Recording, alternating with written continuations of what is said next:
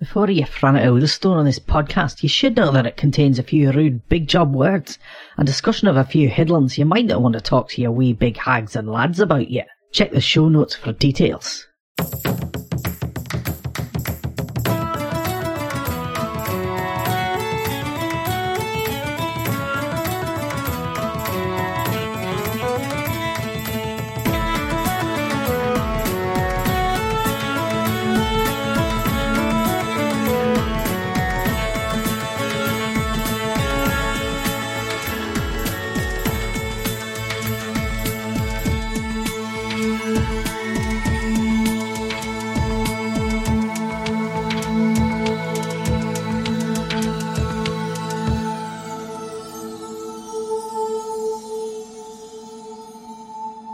Hi, I'm Elizabeth Flux. I'm Ben McKenzie.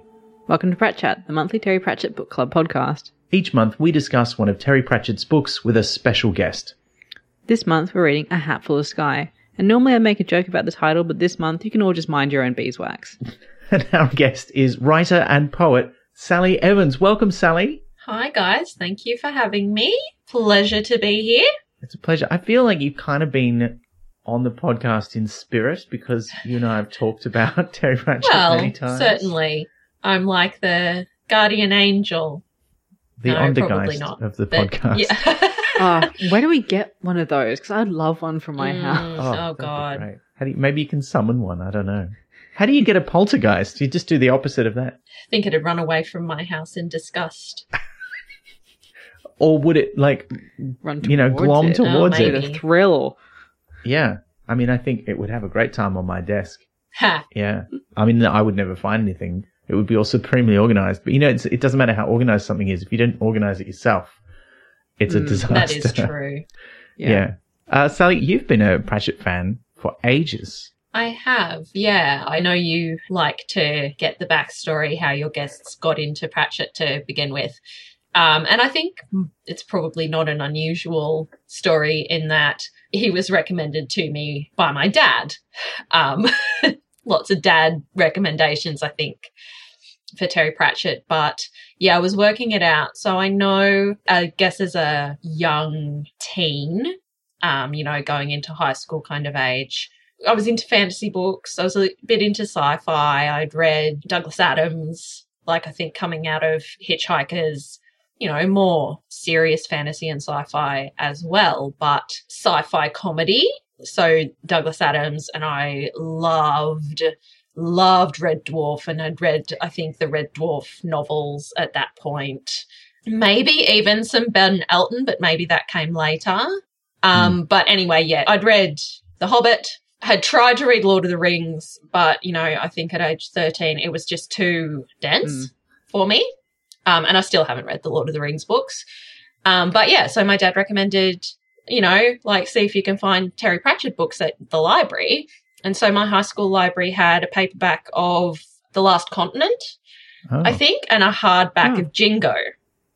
So I know it must have been just after Jingo had come out. So I reckon it was probably 98, 99 that I started reading Terry Pratchett, and probably both weird places to start. But, high school library in the middle of nowhere, there wasn't an abundance of options.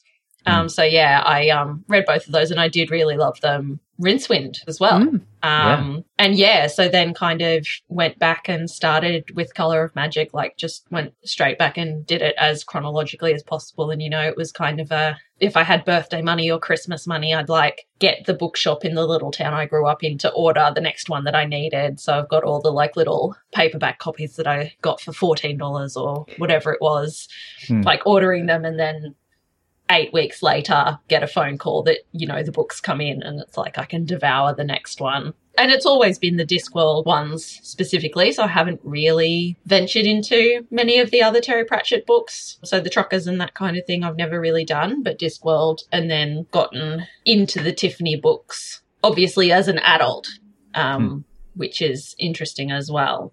But yeah, that's my story. Well, they started coming out once we were all adults, I think. Yeah, I think it would be very interesting to be a young girl in particular, but a young person reading these books you know, synchronously, like as a teenager and seeing Tiffany kind of age up with you. Like, I sort of wish that was like something I could experience rather than having to come at them as an adult. And particularly, I think, like We Free Men and Hatful of Sky, like they're still a little bit too children's book / young adulty for me. So for me, it's probably Wintersmith and onwards where they really grab me, which is not to say that there's not great things about them. But it's like, yeah, I think coming at it as a young person or coming at it as a parent with a young person that you're reading them with, I think would be a very interesting and a different experience too. Yeah, I had that feeling when reading this book and also the previous one, like how would have I felt as an 11-year-old reading this? Because like growing up, I had, you know, Harry Potter, who was like sort of the same age as me all the way through, and also like all the Enid Blyton school books. So I'm like, okay, so I could have had Tiffany in her frying pan, or I could be like, well, me and the other girls can send this uppity little girl to Coventry because she thought she needed to be taken down a few pegs or two. So like I was like, yeah. So I wonder what would that done to my psychology. I think Tiffany's a more rounded female role model than maybe some of us might have had. Yeah. You know, not to disparage my Babysitter's Club and Nancy Drew kind of role models, but yeah. It's weird because I don't remember reading a lot of books where the protagonists were kids, which seems ridiculous to me, but I know it's true. The ones that I do remember reading, I used to collect, I didn't get that many of them, but there were these books about, it was like Tom Swift Jr., and they were like these really old school, they're like written in the 50s or 60s. I think it must have been the 50s. Right. And they were like Flash Gordon style sci-fi, but they were about this kid who was the young kid in a family of sci-fi adventurers. And so I read those and they were kind of fun, but I kind of grew out of them pretty quick because I was like, 50s sci-fi. Well, I had Just William, so as we all know what it's like to be chased out of our neighbour's orchard after stealing too many tadpoles from his pond, you know. So universal. Yeah. I grew up in a country town. I know what that's like. No, I really don't.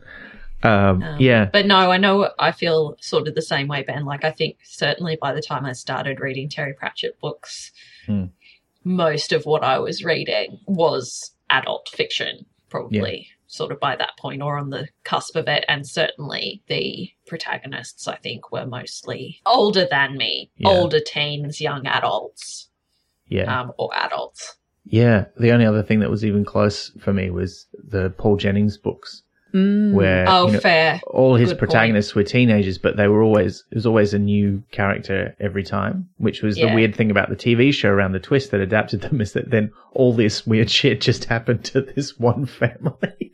And it was a bit like, which vaguely echoes his own experience, because he did kind of live in that kind of, you should read his memoir. It's very good. Oh yeah, no, I'd love to. Well, look, we should get into this book, and maybe we can try and imagine what it would have been like for us to read it as 11-year-olds, because that's how old Tiffany is in this book. And we should start, as we normally do, with a reading of the blurb. And I noticed that the blurb in my edition, I have the kind of fancy one. It is the fancy one. It's the gift edition, I think it's called, which has a very nice shiny cover, but it has a very short blurb. So I think I'm going to read the more traditional blurb from an older edition. Not that I don't like this one, but it's a bit mean to Tiffany. Maybe we'll come back to it, but I'll read the normal one. So here we go. A real witch can ride a broomstick, cast spells, and make a proper shamble out of nothing. 11-year-old Tiffany Aching can't. A real witch never casually steps out of her body, leaving it empty. Tiffany does. And there's something just waiting for a handy body to take over. Something ancient and horrible, which can't die. Now she's got to fight back and learn to be a real witch really quickly, with the help of Archwitch Mistress Weatherwax and the truly amazing Miss Level. Crivens and us! Oh yes, and the Nakmak Feegle, the rowdiest, toughest, smelliest bunch of fairies ever to be thrown out of fairyland for being drunk at 2 p.m. They'll fight anything. And even they might not be enough. I actually realised... Yeah, ... Is there a ... There certainly is. Yeah. It's strongly implied if there's not. Yeah. Well, actually, my blurb's actually kind of a subset of this, but then the last line of it is different. So it's just the bit about no real witch would casually step out of their body through to the something ancient and horrible which can't die. And then it just says, to deal with it, Tiffany has to go to the very heart of what makes her a witch. Which, I mean, look, is a nice encapsulation of the sort of theme of the book and the journey that she goes on. But it just means the main bit is like, witches shouldn't do this, but Tiffany did this, and now she's got trouble. You're like, oh. Which I think, that's legit.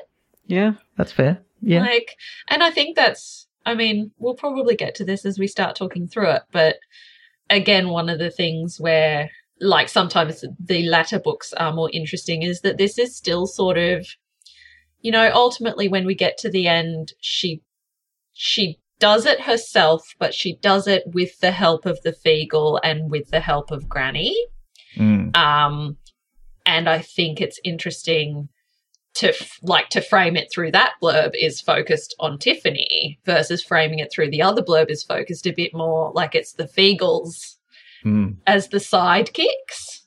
Yeah. And when you guys do the Wintersmith episode, like if I think about that, there's much less involvement from them. It becomes much more in Tiffany's hands. And that's what being a 11-year-old girl is kind of like, or 11-year-old person. Like you've got people working behind the scenes to help you out with stuff, but you are starting to have to take responsibility and do things on your own. Yeah. You don't get away with your nonsense as much. Yeah. Yeah, you don't have the training Feegles on your bike. Yeah. Yes, you know what I mean? I do. Because for me, the interesting bit about these books is definitely Tiffany versus the Nakmak Feegle. So, yeah. The bits that they're more involved in are often the bits that I'm less driven by. Yeah, that makes sense. Yeah.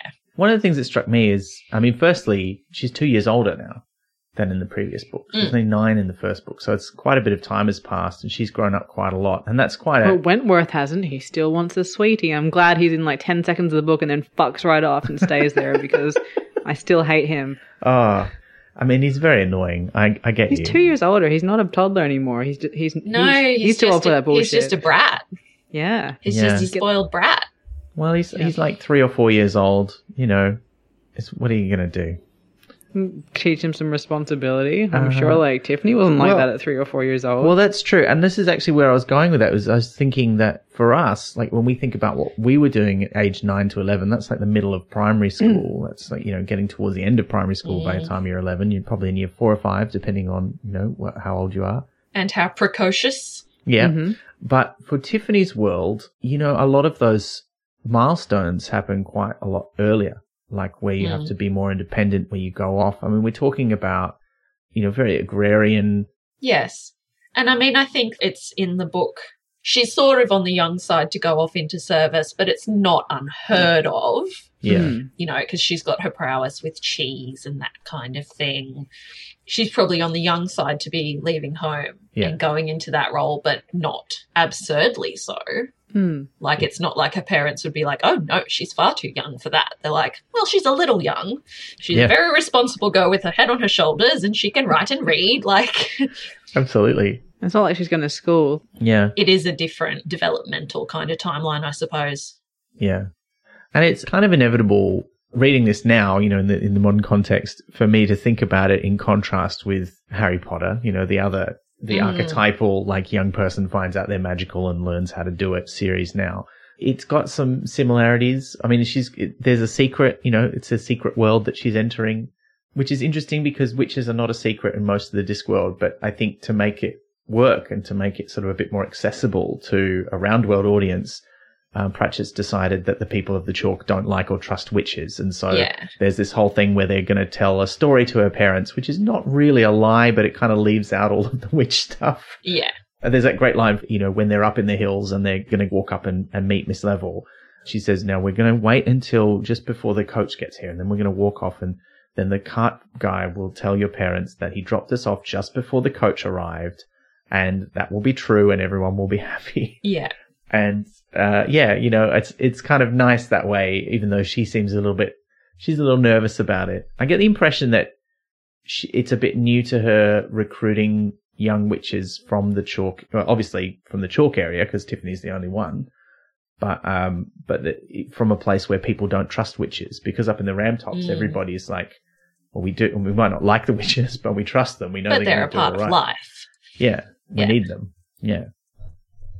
So there's that whole story, yeah, which is going off into service, and she leaves, and the leaving sequence there's a lot of really nice moments. Like, I didn't know what to expect with this. It's really, I didn't grow up in the country, how the Chalk is, but I did grow up in a rural area. And I just found there is something so simple and evocative about that little sequence. And it's high summer and it's hot and dusty and quiet and dry. And I could feel it. Yeah.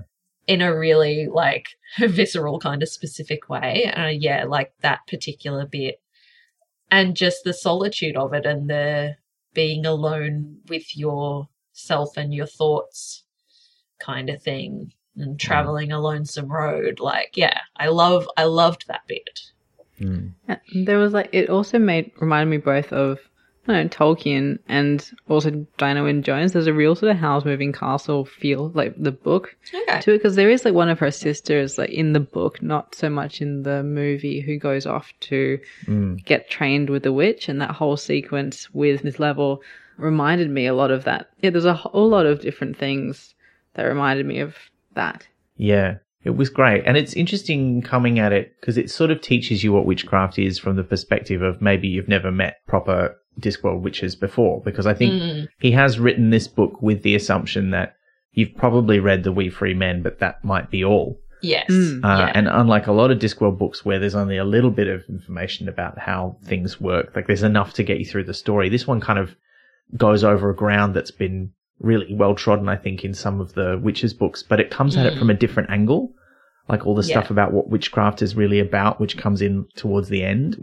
and the middle as well when she's doing the training stuff. And I really liked it because it was just a new perspective on that, because it's a different audience, not just the reader's audience, but as in Tiffany is a different audience. Like, we haven't really had a proper apprentice witch from this perspective. I was just thinking that all the other in the Discworld witches books, they all already know how to do it, basically. Even Magrat in the first books, she is already a witch. And even Agnes. The closest is Agnes, and I'm struggling to kind of think of anything rude to Agnes. I'm struggling to think of anything particularly magical she does, apart from having Perdita in her head. And the voice things. And the voice. But whether that's magical or just exceptional. But I think she gets it though, because she's part of the coven that she's part of. That's right. She already. Yeah, she's got her bona fides, and she's sort of resisting it. She's like, I know what it is, and I don't want it, but you really want me to do it, which makes me not want to do it even more. which is kind of nice. And here Tiffany has a little bit of that. Tiffany's much more like, yeah, I can do this thing. You guys don't think I can do it. Just let me do it already. Stop pestering me. I can do it. Why do I have to learn how to do it when I can already do it? Yeah. Which again is there's a sort of petulant teenageness to her in some ways that I think is really well captured.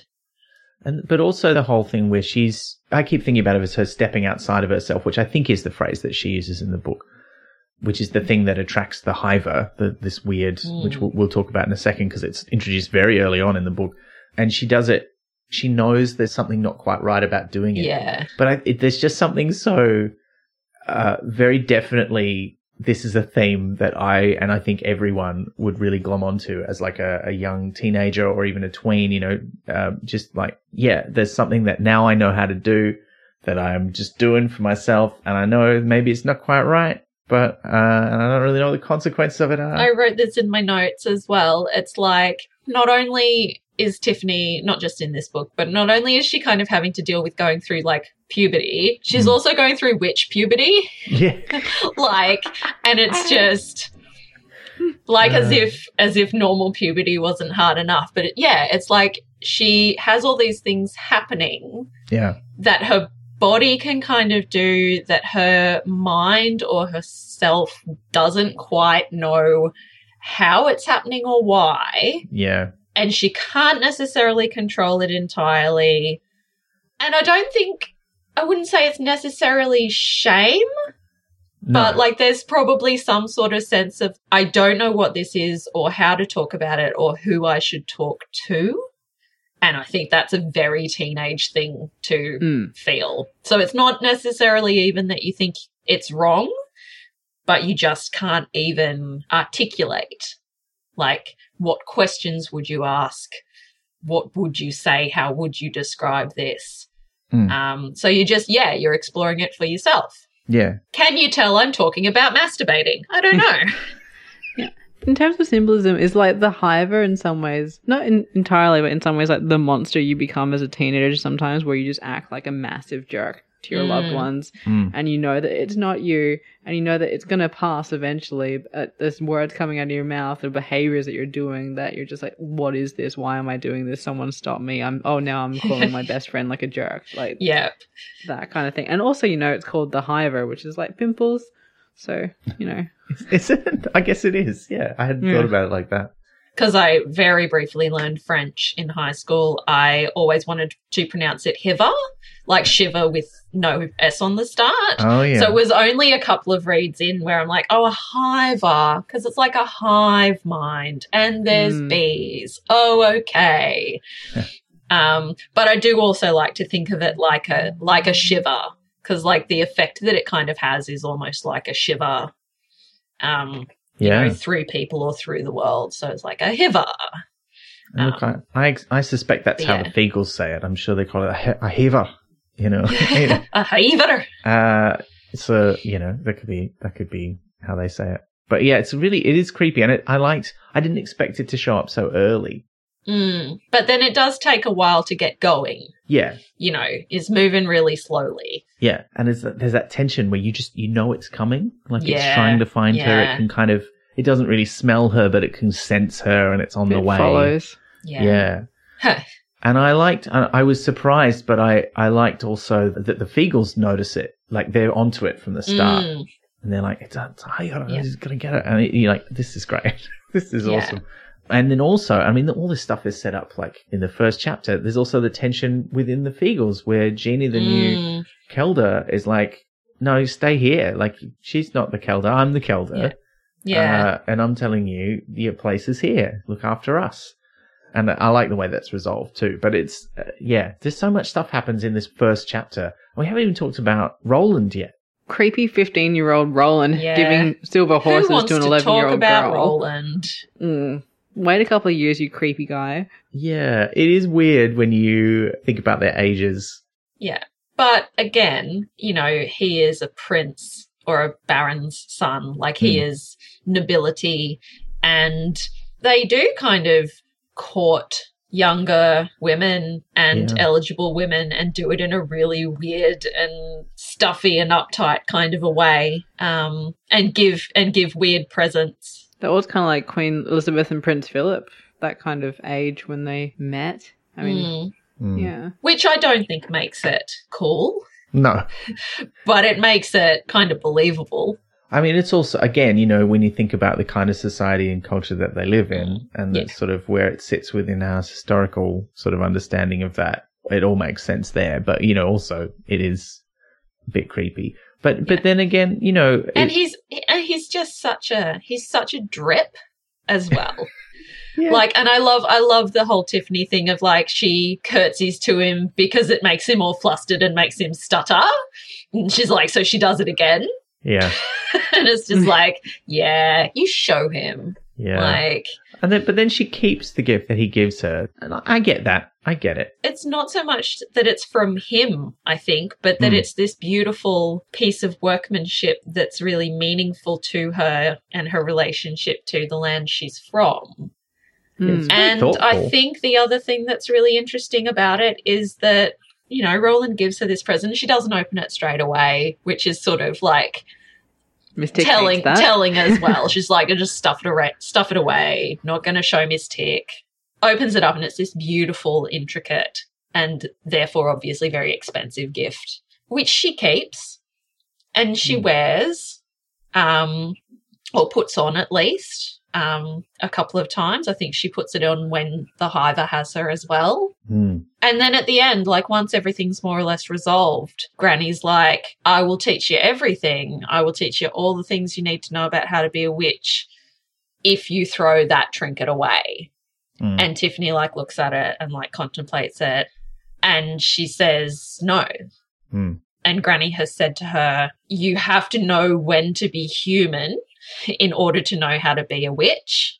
I think there's a really interesting thing about, I hesitate to say vanity because that has so much negative connotation and sinful connotation to it.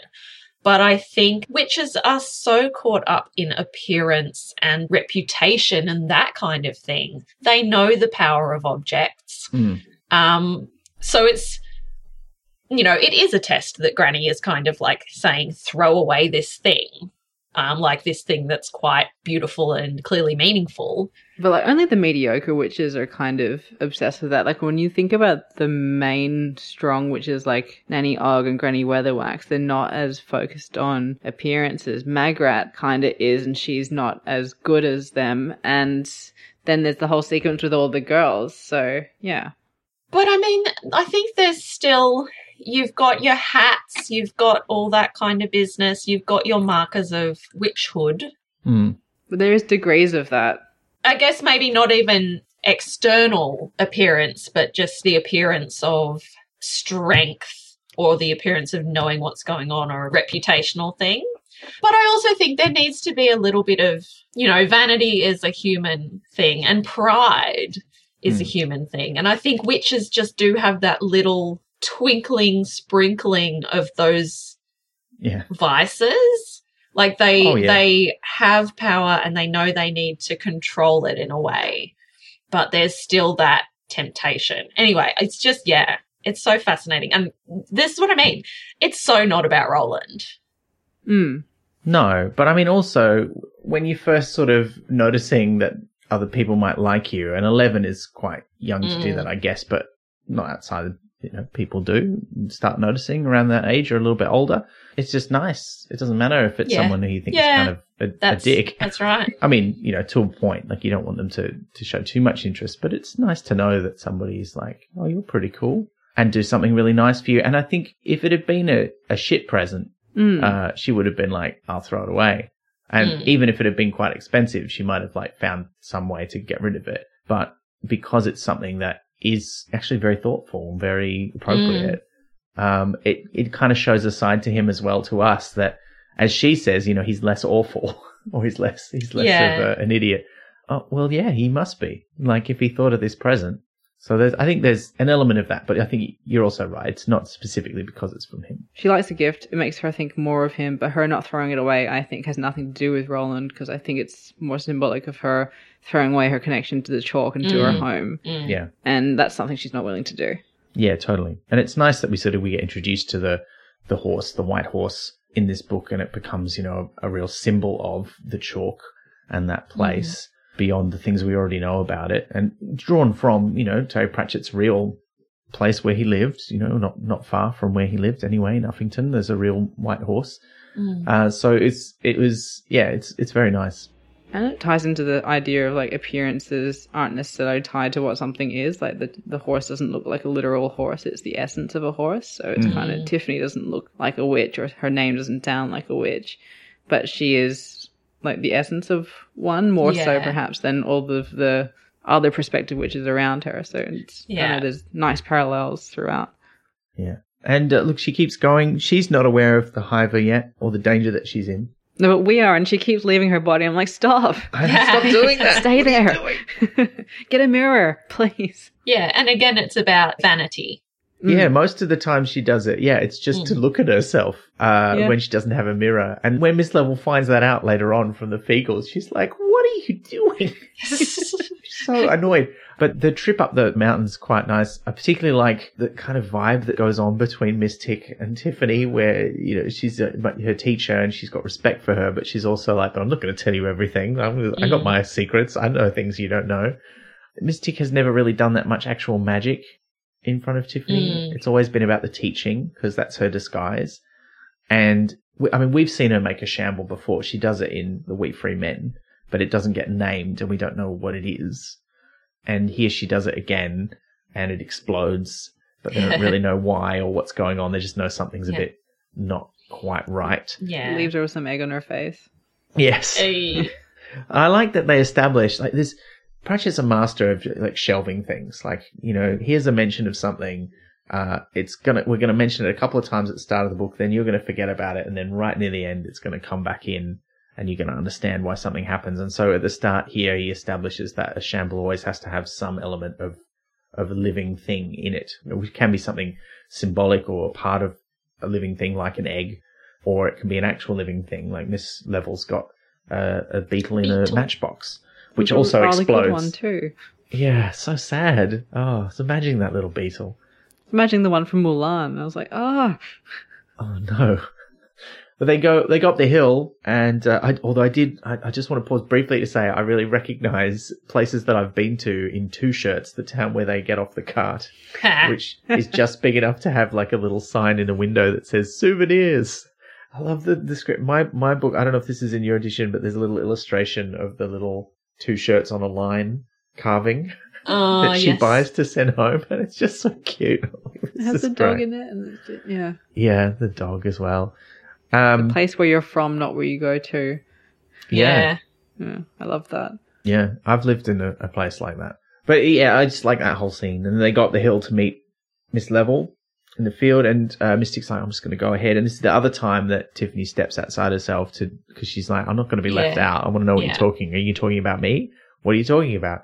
And the Hydra is getting a bit close. And so both of the other witches sense it. They do their shambles, which explode. And they're like, have you been doing anything? 'Cause they speak to Tiffany. And nothing. No, I wasn't doing anything. She does not sound like that, just to be clear. I did not think she sounds like that. But I love also, because I didn't know. I had no idea because I haven't read this book before. I didn't know anything about Miss Level. And they're dropping all these hints, you know, where there's the thing like, I left my glasses on my other nose.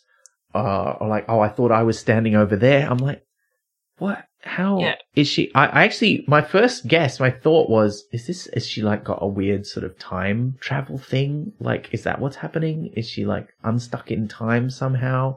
And then there's the great flight on the broomstick, which as someone who also does not always deal well with heights, I'm very much identified with Tiffany in this sequence. But it just the way it was like going down the waterfall. They go straight up the waterfall and over the thing and head chopping. Like I like how the solution to like, you know, flying on a broomstick, you like have fear of flying the same way we might do in planes. Yeah. So the solution is kind of like, okay, so we just go real close to the ground. It's like riding a freaking motorbike.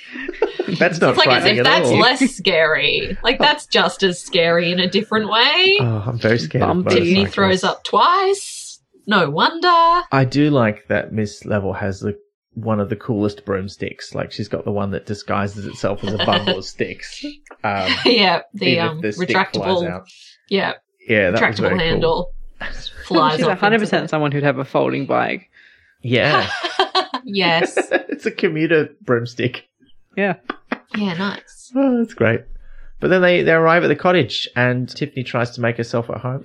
I like that she's got a fairly typical witch's cottage. Like it's more the things that are in it that make it a bit different and her. But there's a few nice little touches. Like she's got garden gnomes. Yeah. Like, haven't seen those in the Discworld before. Okay, this is great. And she's got the circus posters up around the place, which we later learn is because she was in the circus. And and it's all very jolly. It's all like very doilies and blankets, and there's a chest of drawers in the bedroom versus Tiffany's bedroom at home where it's the place you go to sleep. Like, so it's just very bed. Spartan. And then Miss Level, like, she's quite, probably not extravagant, but I think if you're thinking through Tiffany's eyes, there's a lot in that house. Yeah. She's someone who'd have a good chuckle at an Anne Geddes calendar in the shop, but not buy it. That is the most accurate But I mean, description. she's also, she's she's described as quite a big lady, and like, I can't remember if she's like got quite a lot of trinkets, but I feel as though like in the same way that Mrs. Arweege is quite trinkety, Yes. Miss Level seems to be quite trinkety as well. She describes like a hen, like with the glasses. Oh, Yes, yeah. She's like a mother hen kind of. That's right. Yeah. Yeah, it was interesting because I was trying to picture her, and I'm not quite sure who I saw her as, but I did see her as sort of this big, sort of slightly jolly, you know, because she is nice, but also because this is the thing that Tiffany picks up on is that yes, she's very friendly and she's very nice, but there's something just not quite right. Like there's something a little bit unusual. Like she's over friendly. Yeah, like bit. she's compensating 2 times as friendly, maybe. Yeah. Yeah. And because this is where we find out exactly what's going on with her. Although first we do meet Oswald the Ondergeist. We don't really meet him. He's just this sort of weird, or he's Well, not I was really going to say, not really him. Yeah, it's just a weird force that cleans things up. I love how she teases him though. Like she opens the drawer and takes like out a fork and then like puts it in with the spoons and closes the drawer.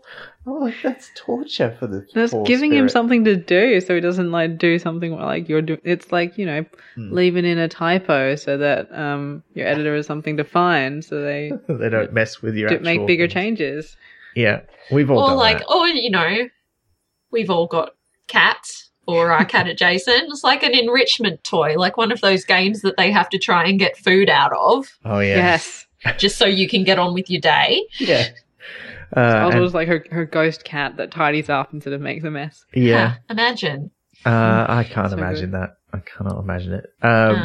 But yeah. And yes, only known as Oswald because Miss Level thinks of the spirit as like a little man with a fussy mustache and a little dustpan and broom or something. Like now that which I could absolutely would be. I could picture that so clearly. Yeah, it's like Mr. Sheen. Yes. Just like disembodied little fellow. But pleasant and round. In a little suit. I love this now. Not like the cleaner from Black Books, who's sinister. Oh, yeah, no, not that guy. Oh. The other thing, of course, we find out now is there's another Miss Level. Yeah. And it's like, oh, there's twins. Okay.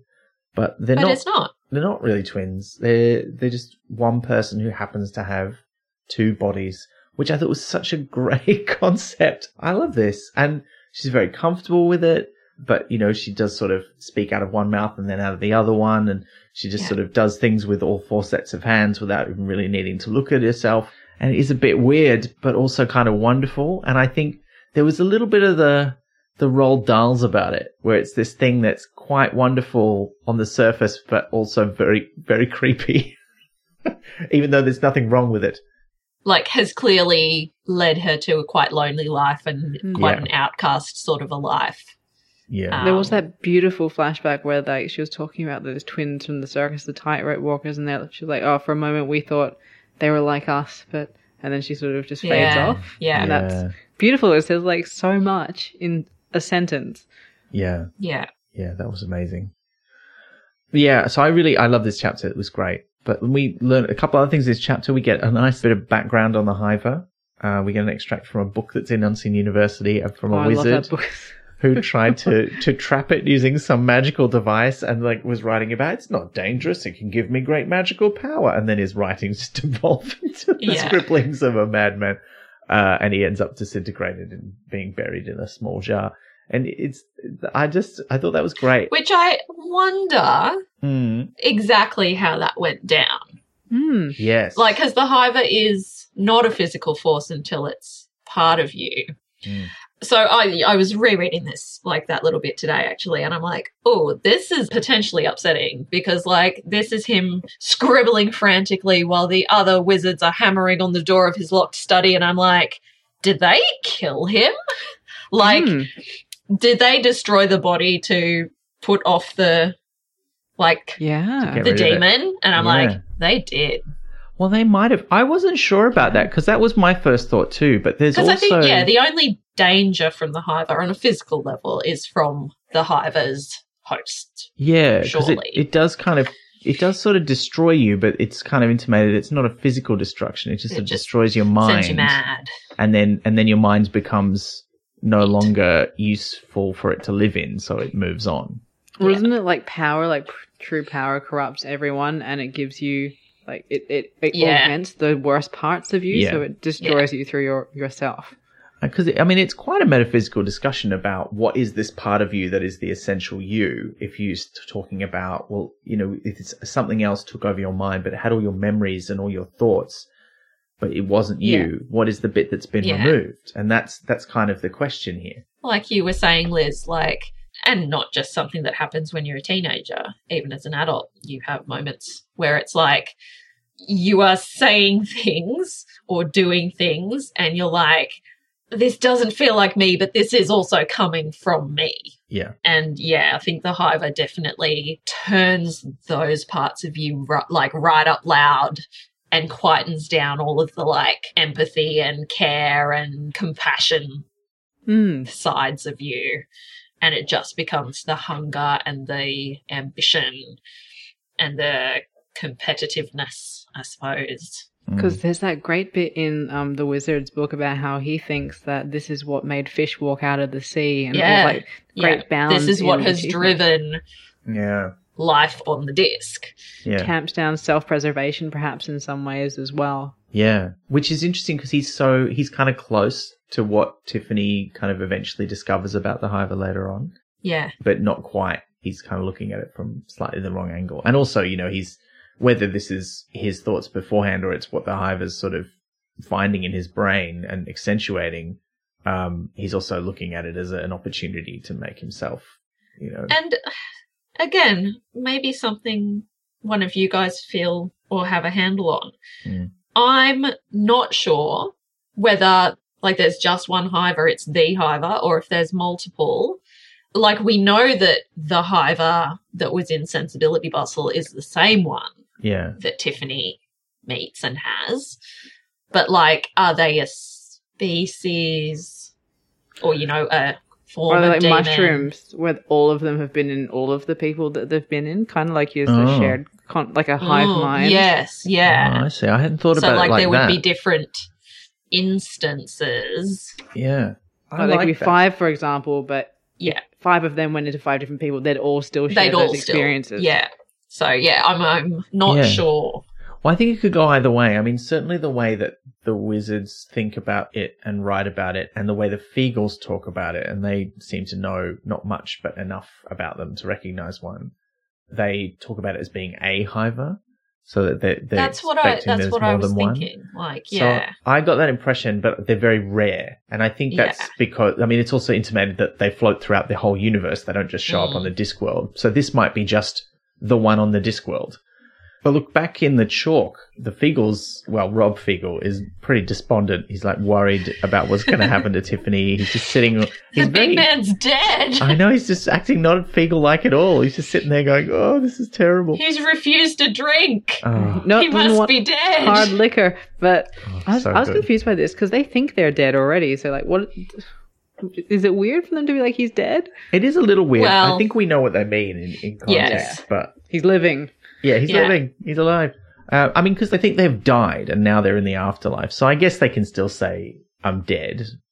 Because they can die in the afterlife and they supposedly I think go they back recognize. to the... It's weird. I feel like they recognize it as dying. It's just that what happens next is life, not death. Yeah. But fair point, Liz. Yeah. Terminology thing. I was just like, well, you call it something else. But I did find, I loved that whole exchange. It was great. Because it was all in their voices. And it was just a joy to hear in my head. Oh, yeah. And I like I said before, I like the way that it's resolved where Jeannie comes up to him and is like, all right, look, you got to stay here. I know you're worried about her, but it's a Hiver. You can't kill it. You're going to die. Promise me you'll stay here. And he's like, yeah, I'll stay here. And then she's like, all right, good. Now, as Kelda, I'm ordering you to go and save the hag. Yeah, it's just really nice. And then just some of the little details that we learn about Feagle life.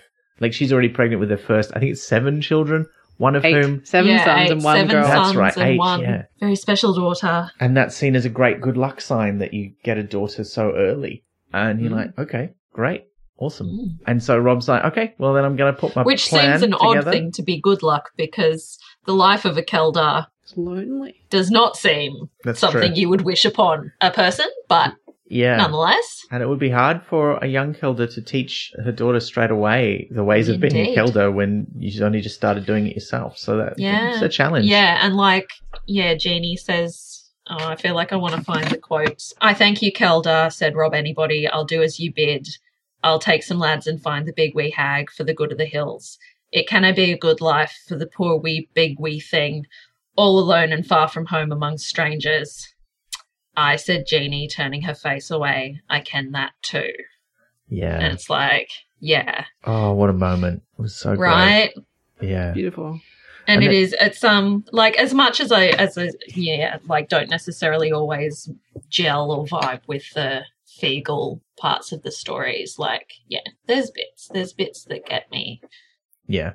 They're not usually there for emotional resonance. They're usually there to mess things up and make the story go forward. Certainly not the male Fiegels. No. Like, I think the old Kelda in We Free Men Mm. and certainly the coming books with Jeannie, like, I think it says in here, like, commonly accepted that it's the female Fiegels who get the brains, Yeah. but it's also the female Fiegels who kind of have those kind of moments. Mm. The little bit of thoughtfulness and consideration versus the male Fiegel tendency to just rush in and headbutt things and let God sort it out. Yeah. Yeah. Yeah. And look, they get straight on it. And, there's the best sequence where they're doing the classic, like, Yeah. three the kids in a Tuffy suit, but yeah.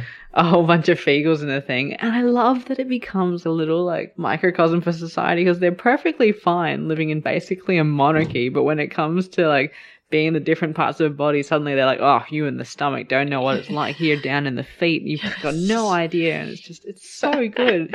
And the image Don't of make them in me the come car- down there. Yeah. And the image of them in the cart while, like, the passengers cower in the corner because they can't get out while, like, bits of the body are talking to each other. And then Yeah. a blue man pops out of presumably the fly, the way Yeah. it's described. Yes. Yeah. Just, Yeah. I don't know if I want to see it in the Uh. film because it's just so good in my mind. But yeah. I mean, it's like a euphemism, isn't it? It's like a one-eyed trouser snake. It's like a no. red-haired, blue-skinned man. Oh dear. Oh, this Sorry. is- no. I mean, it's how it is. You know, you got a Smurf in your pants, an angry Smurf. No, Just But popping a Fiegel. Oh God, Sorry. ruined all Oh. intimacy forever. No, That got me. but That it got was me great. Just the think of right that phrase. way. Yeah. But I love that also it starts with Rob, who's at the start of the book is being forced to learn to write and read a bit Yes. by Jeannie. Yeah. Writing we've made a Plun. plan, but all he's done is written plun, PLN on a bit of paper. Yeah. It's like, right, now we've got a plan. We just have to figure out what to do. Yeah. He has a plan. It was good that, like, because whenever you just say the plan aloud, it doesn't work. So, Yeah, that's true. yeah, I also like that they introduced the new Gonagal, because the old Gonagal, it's gone. he's gone back to his homeland because he's getting old, and the new one is one of the Kelda's brothers. I feel like we didn't appreciate Liz's joke there. Which, Yeah. did I miss it? He's gone. He's gone a gold. Oh, Yeah. he's Gonagal. He's gone No. a gold. It's true. He's Thank you. Gonagaled off. Appreciate it. We appreciate it. Yeah. But yeah, I like that it's him who comes up with this idea because it's something that he's heard a story about in his own clan, and he introduces the idea to them, and off they go. I liked also that they pay people. They spend a lot of money in this because they love stealing gold and hoarding it, but once they've got it, they don't really have any use for it, so they're quite happy to give it away. And it's valuable actual gold. Yeah. Yeah. It has no value to them, really. Yeah. Apart from, I Plate. don't know if it's in this one, kind of like makes the cave a little bit brighter, Oh yeah, I think that's like they say reflects that in the the first light. But apart from that, it just doesn't have any use to them. one. Yeah. You can't eat it. You can't drink it. Yeah. But the big jobs freaking love gold. Like, everyone knows that. Yeah. Yeah. That's why they steal it. Can't get enough of it. Yeah. And the reason they're doing this, we should say, is because with Miss Levels flying on the broomstick and all of the cart and coach travel, even at Fiegel speeds, it's going to take them a long time to get to Tiffany, and they're worried they're going to be too late. So they get on the cart, they pay some money, they get on the coach.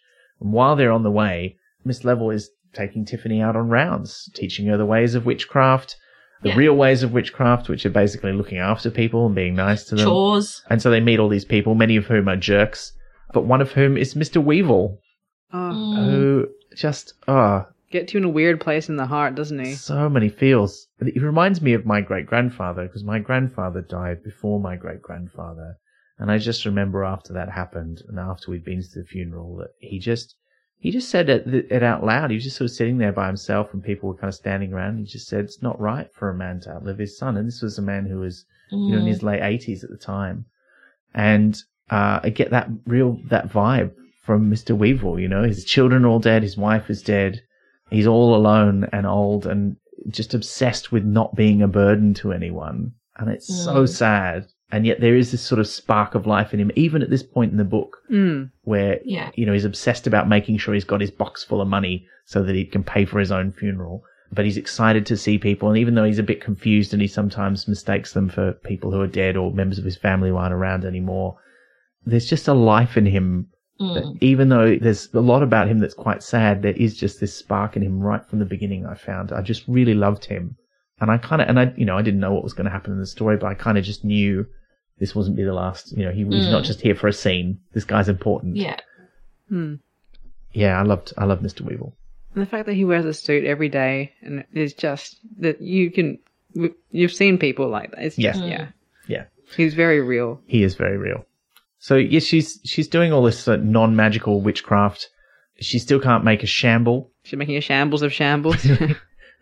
Really, really bad at it. And this is the chapter where she's doing the potion making as well, which is about the only thing that she is good at. And there's the doctrine of signatures. Oh, so good. Which is real. It's a real life thing. I mean, there's not really... Though not so literally. Not so literally, no. If only, though. Like, how good would that be? That'd be amazing. It's not bad for a daisy, It can spell pretty well. Yeah. Yeah, I really love that. The walnut that may contain nut. Yeah. Oh, that made me laugh, like, way too much. I love or it may contain a, finely carved miniaturized scene of ancient Clatch. Well, it might. It might, yeah. You never know. Yeah. But yeah, no, that was great. I love that so much. Yeah. And I feel like that is a real old school Terry Pratchett joke. Yeah. Or gag, rather. That is, totally. that harkens back to very early, just goofy Pratchett. He planted the seed of that very early on, yeah. Yes. Thank you, Liz. You're welcome. But it is, and also that thing of taking something from real world folklore and pushing it to its beyond its logical conclusion into ridiculousness. I really, I dug that. That is very early Pratchett. I agree. The other thing I really like in this chapter is we meet Petulia Gristle. I love her. We love Petulia. I particularly, as soon as she showed up on her broomstick, where she only knows how to turn left. She's an ambi-turner, all right? Yeah, well, no. But I know people who are like this with bicycles. They don't like riding a bicycle mainly because they can turn left, but turning right is frightening to them. And I get it. You don't have to. You can just go very left. You can go very left, yeah. It's true. 3 lefts make a right. What is right except very left? Exactly. That's true. But the descriptions of her, though, I really enjoy. Yeah. I think we've all met this person. And I see elements of myself in her. Much more so than Tiffany. I was never as confident or angry as Tiffany as a child, but I was very much a Petulia Gristle. Oh, no, sheep are great. In fact, I love sheep. Oh, my God. Sorry, I didn't mean they were bad at all. Yeah. Yeah. When that thing where they describe how she turns her mind around on a dime, to make sure she's nice, but she really means it. I'm like, that was me. That's what I was like. I didn't want to disagree with anybody. And it's very annoying to some people. Yeah, I loved her. But she's come to invite Tiffany to the Sabbat, the meeting of the local young witches who call themselves the Circle.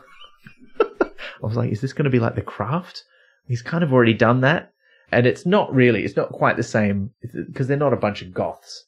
They're worse, I think, because they're not, this is the weird thing, right? They're not all apprentices of Mrs. Arwige because only Anagramma, I think, is the only one who's actually studying with her.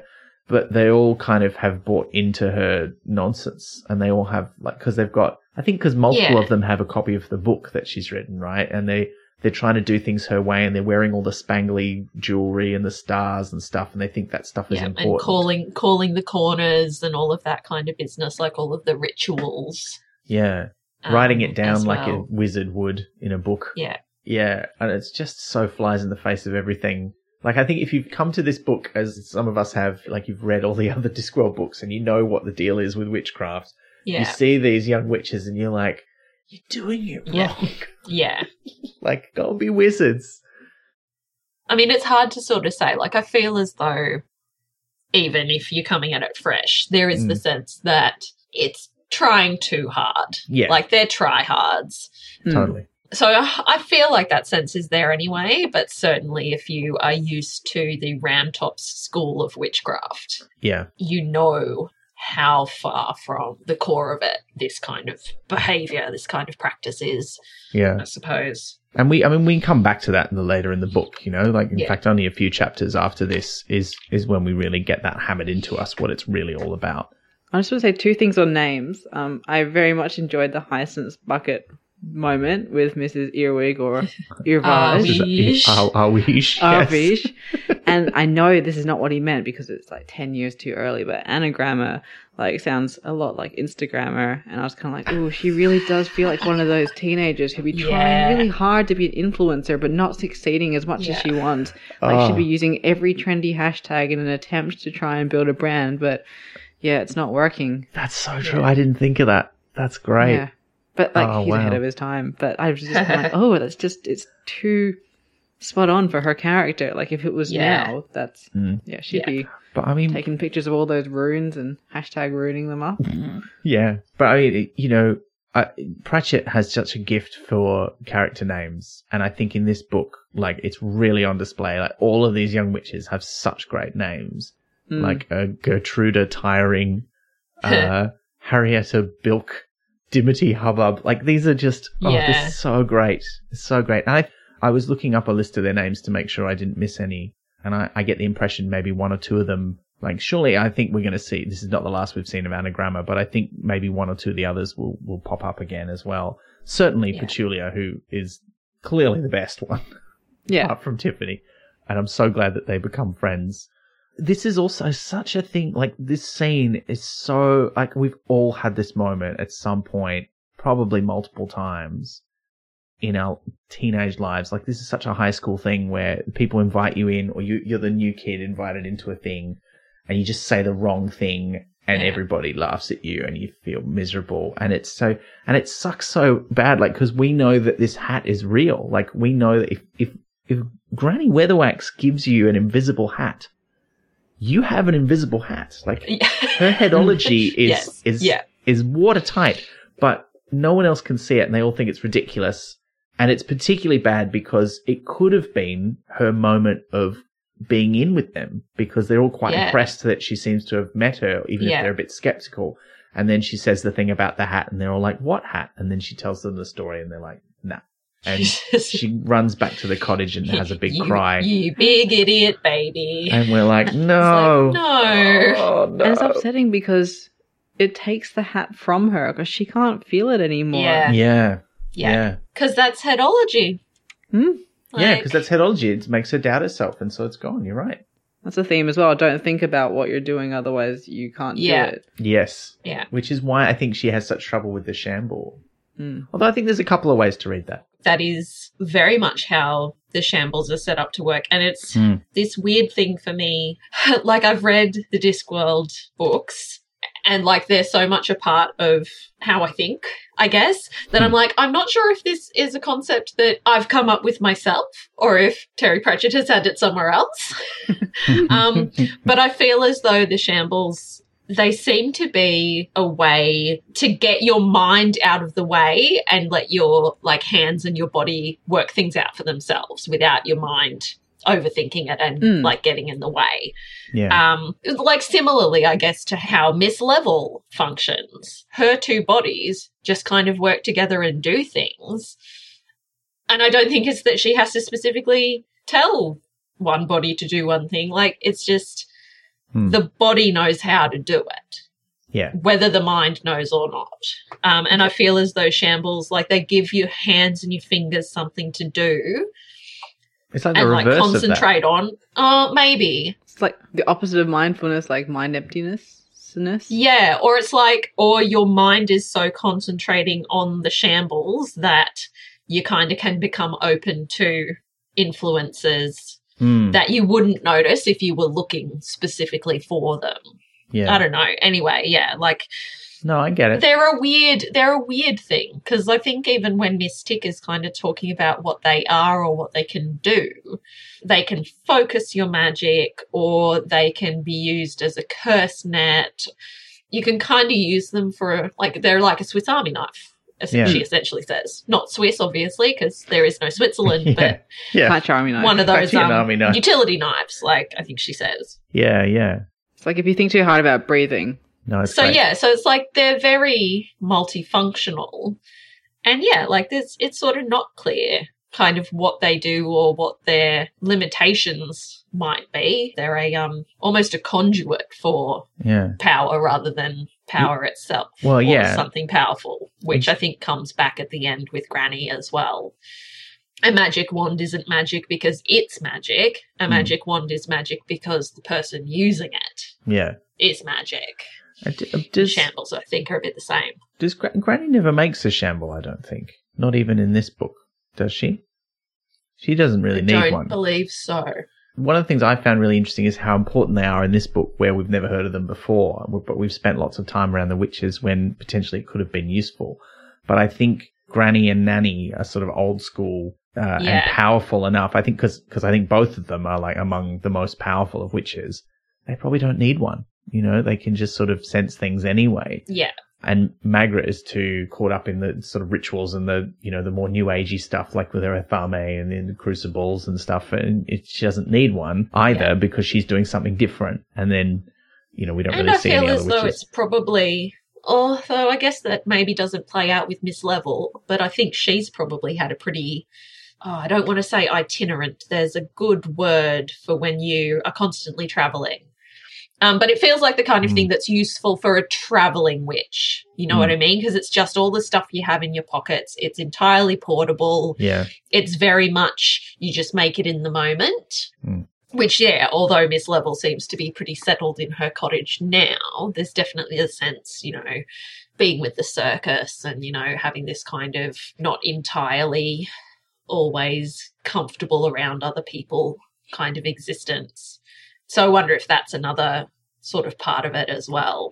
Maybe like when Tiffany's first asking about it, she asks, like one of them says it's kind of like spectacles, and perhaps with Nanny and Granny, their eyesight is good enough. They don't need it.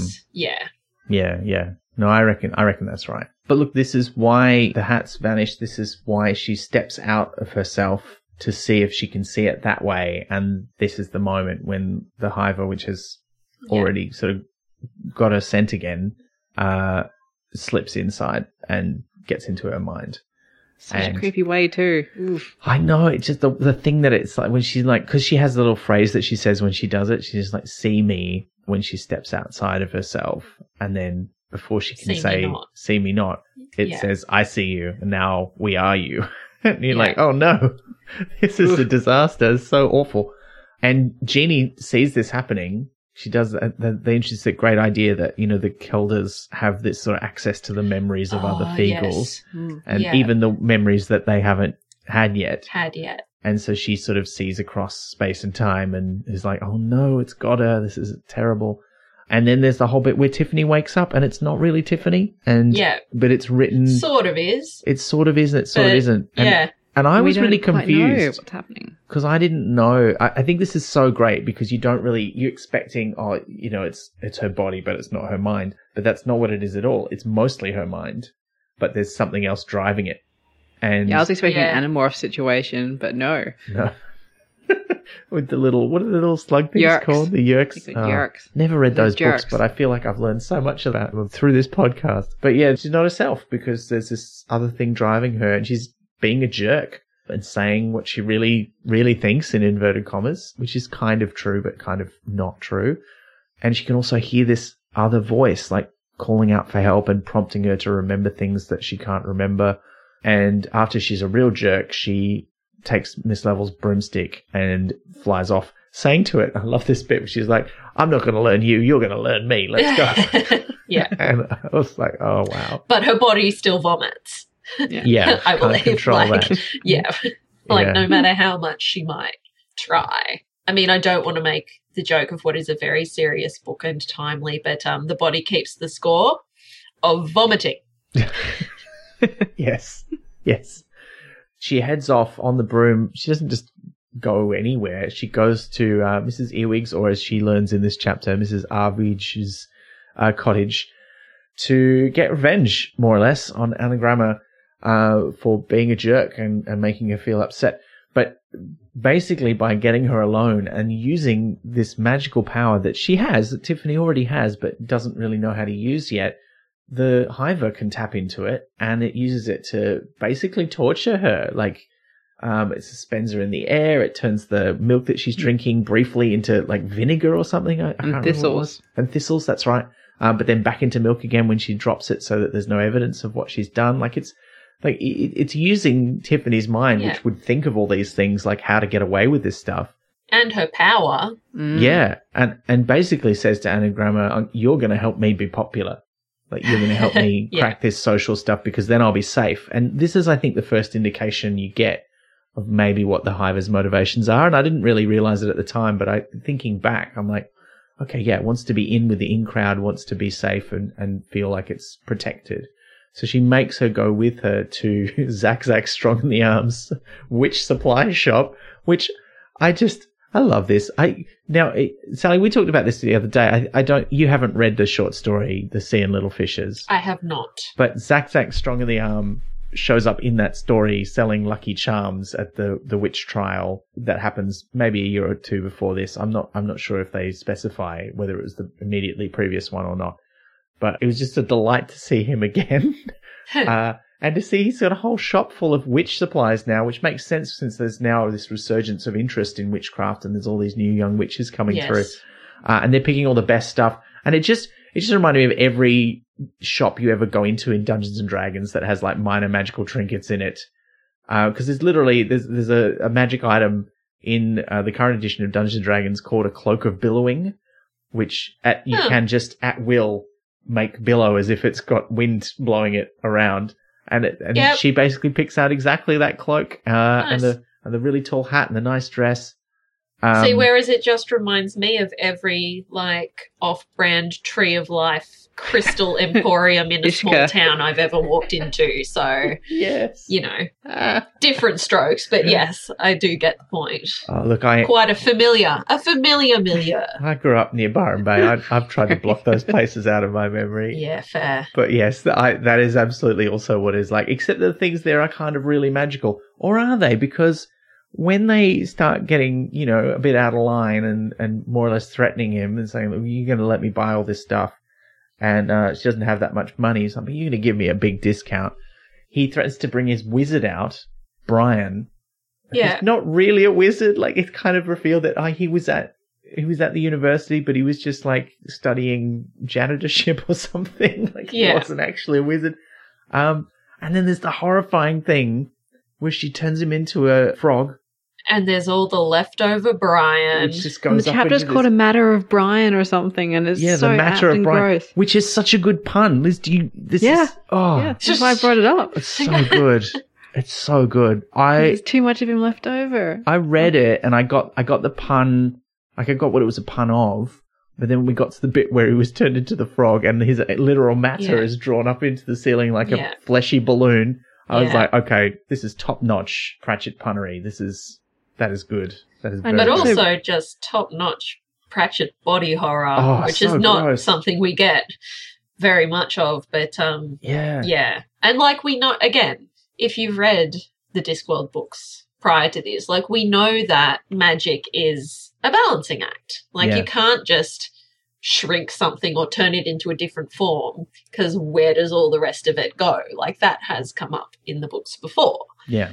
But it's like, that's a real fucked up literal. demonstration of a principle right there. Yeah, totally. And can I just say, like, Okay, so he's saying that he's a wizard. Wizards go to university, which is like supposed to be intellectual, smart brain thing, but he did not actually study to be a wizard. His name is Brian. Tiffany brings Anagramma into the shop, and it's an anagram of brain. I'm not articulating this well, Yes. but it's all very beautifully done. The words in this chapter. Yeah, so Yeah. good, so good. He's not quite a brain. And he's slightly a brain. yes. Yeah. And he's like a crap Merlin, which is appropriate to the whole Matter of Britain business. So it's like, yeah, it's great. The Matter of Britain is the name given to the collection of medieval writing about the legends and heroes of Great Britain, most famously King Arthur. It's not the only such matter. There's also the Matter of France, which deals with King Charlemagne, and the Matter of Rome, which combined classical mythology with the history of Rome. Each one was basically the medieval equivalent of the Marvel Cinematic Universe. And you think, surely it can't get any more horrifying than this. But it will. It absolutely will.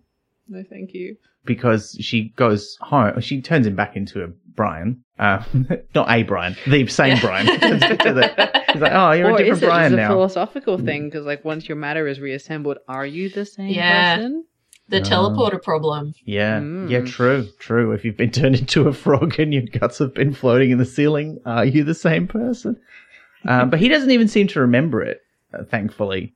Yes, yeah. I mean, that's a trauma response. That's pretty normal. Oh, I don't remember being born. Yeah, Yeah. true.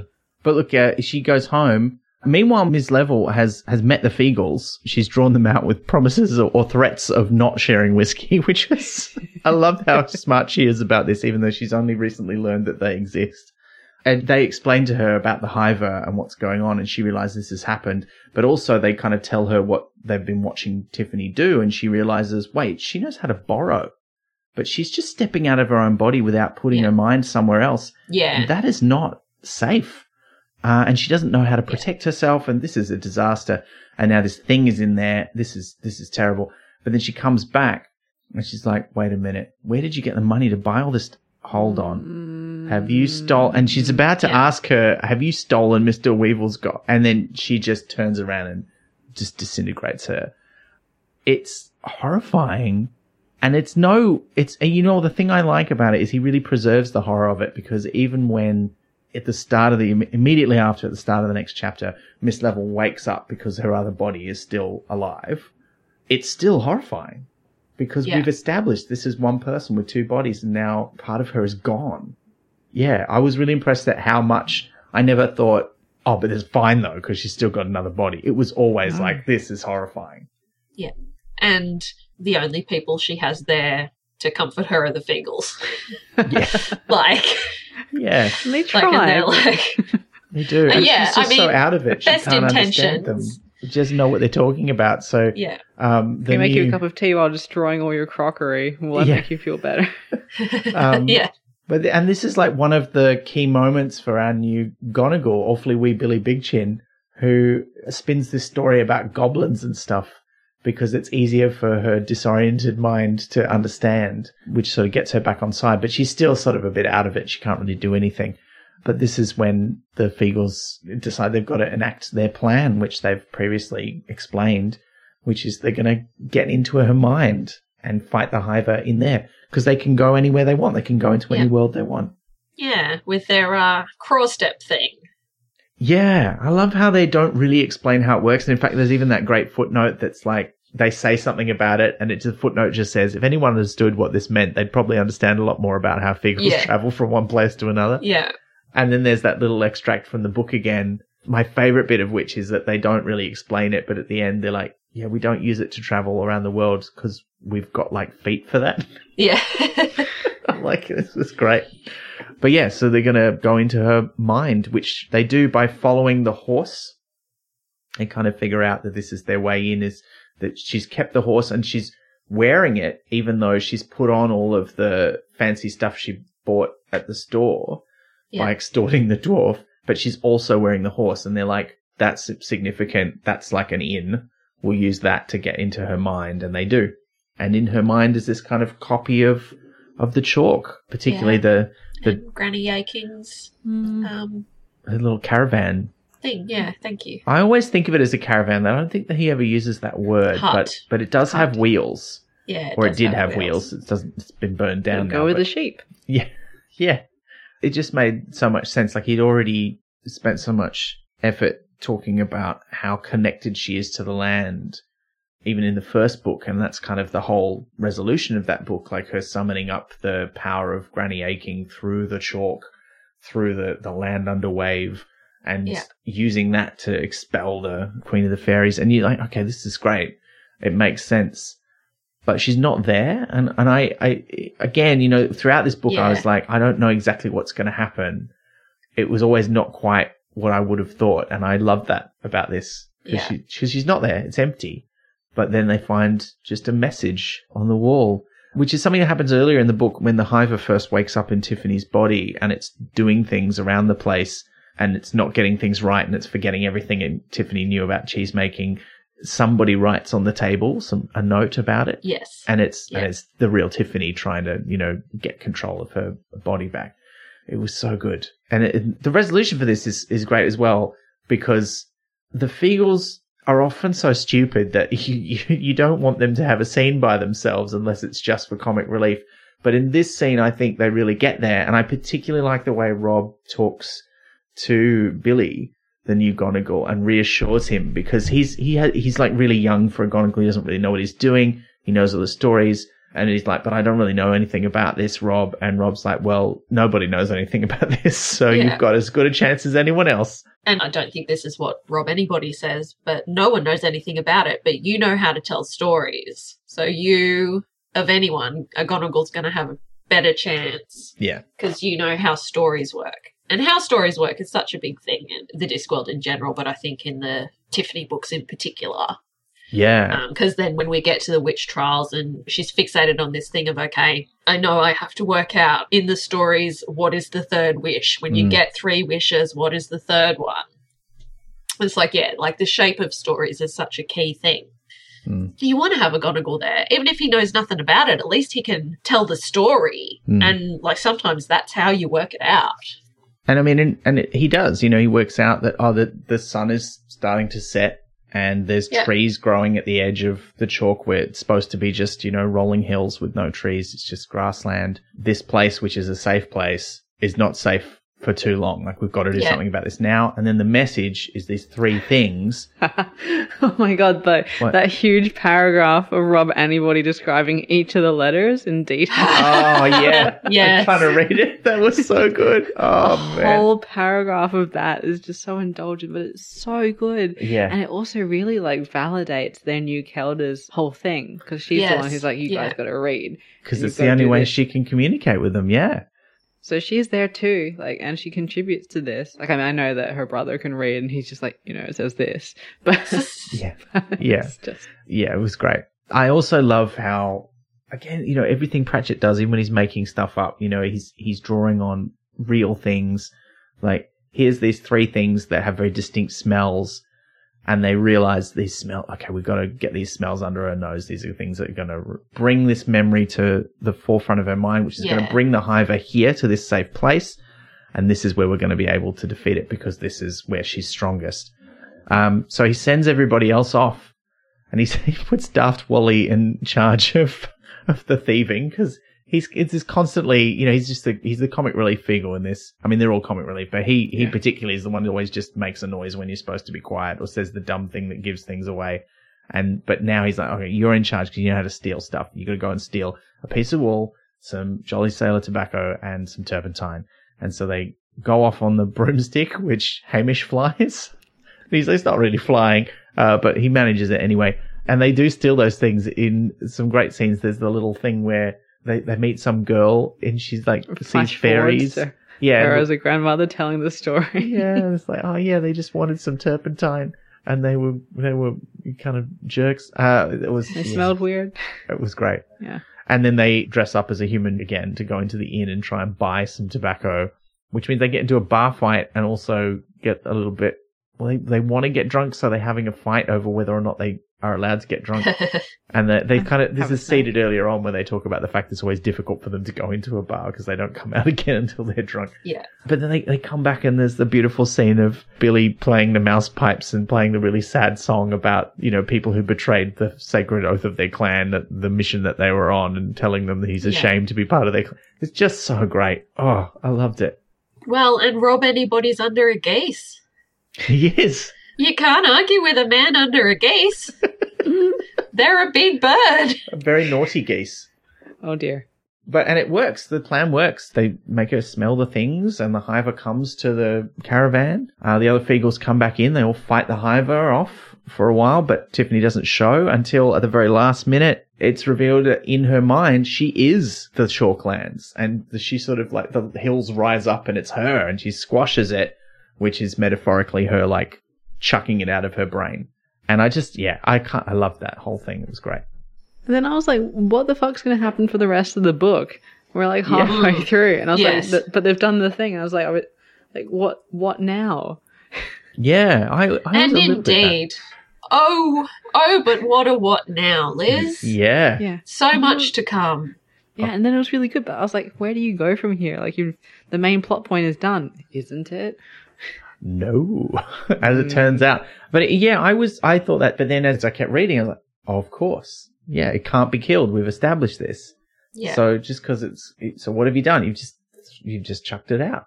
It's still here. And also you've got to get your own mind back in order, which is the next chapter where she's not named immediately, but we all are quite sure we know who it is because Granny Weatherwax has sensed this happening in a previous paragraph or two. And now she's there, helping Tiffany to sort of get her mind back in order, to stop thinking all these thoughts that are coming from the echoes of the memories of the people that the hiver has been in the past. Including the wizard that I thought we weren't going to see again. Yeah, I love that he came back and he just won't shut up. It's great. Just do the work, Tiffany. Milk the goats, Tiffany. Like, just saying the person's name. Over and over. Telling them to do the things that you know they know how to do. Like, yeah, it was great. Not only that. I love the goats too. Especially Defiant Meg. Yeah.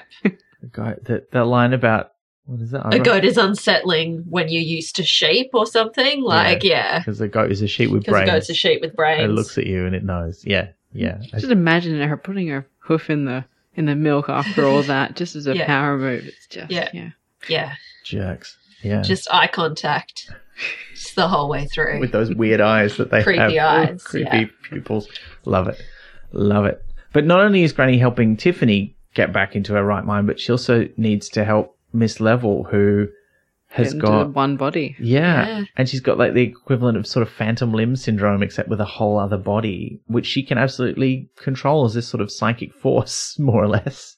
But it's a bit out of control and not quite right, and she still doesn't feel great. She's starting to get used to it, like by doing, making the tea with her physical hands, but also there's two other hands like carrying things and moving things around and nearly dropping things.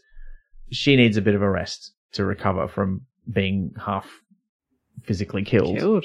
And so Granny's like, all right, well, don't worry, make a list. We'll sort things out while you have a bit of a rest. And as she's going through the list, there's this great bit where Tiffany's like just dreading when she's going to say a certain name of someone that they have to go and help. Yeah. But she doesn't say it. And Granny just takes her off.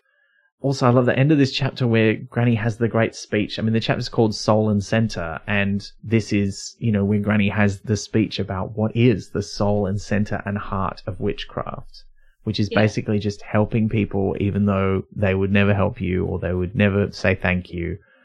But you've got to do it because it's the right thing, and that is what witchcraft is about, not all the magic stuff. And and she's so emphatic and angry about it. And then she complains about Mrs. Earwig and how shit she is.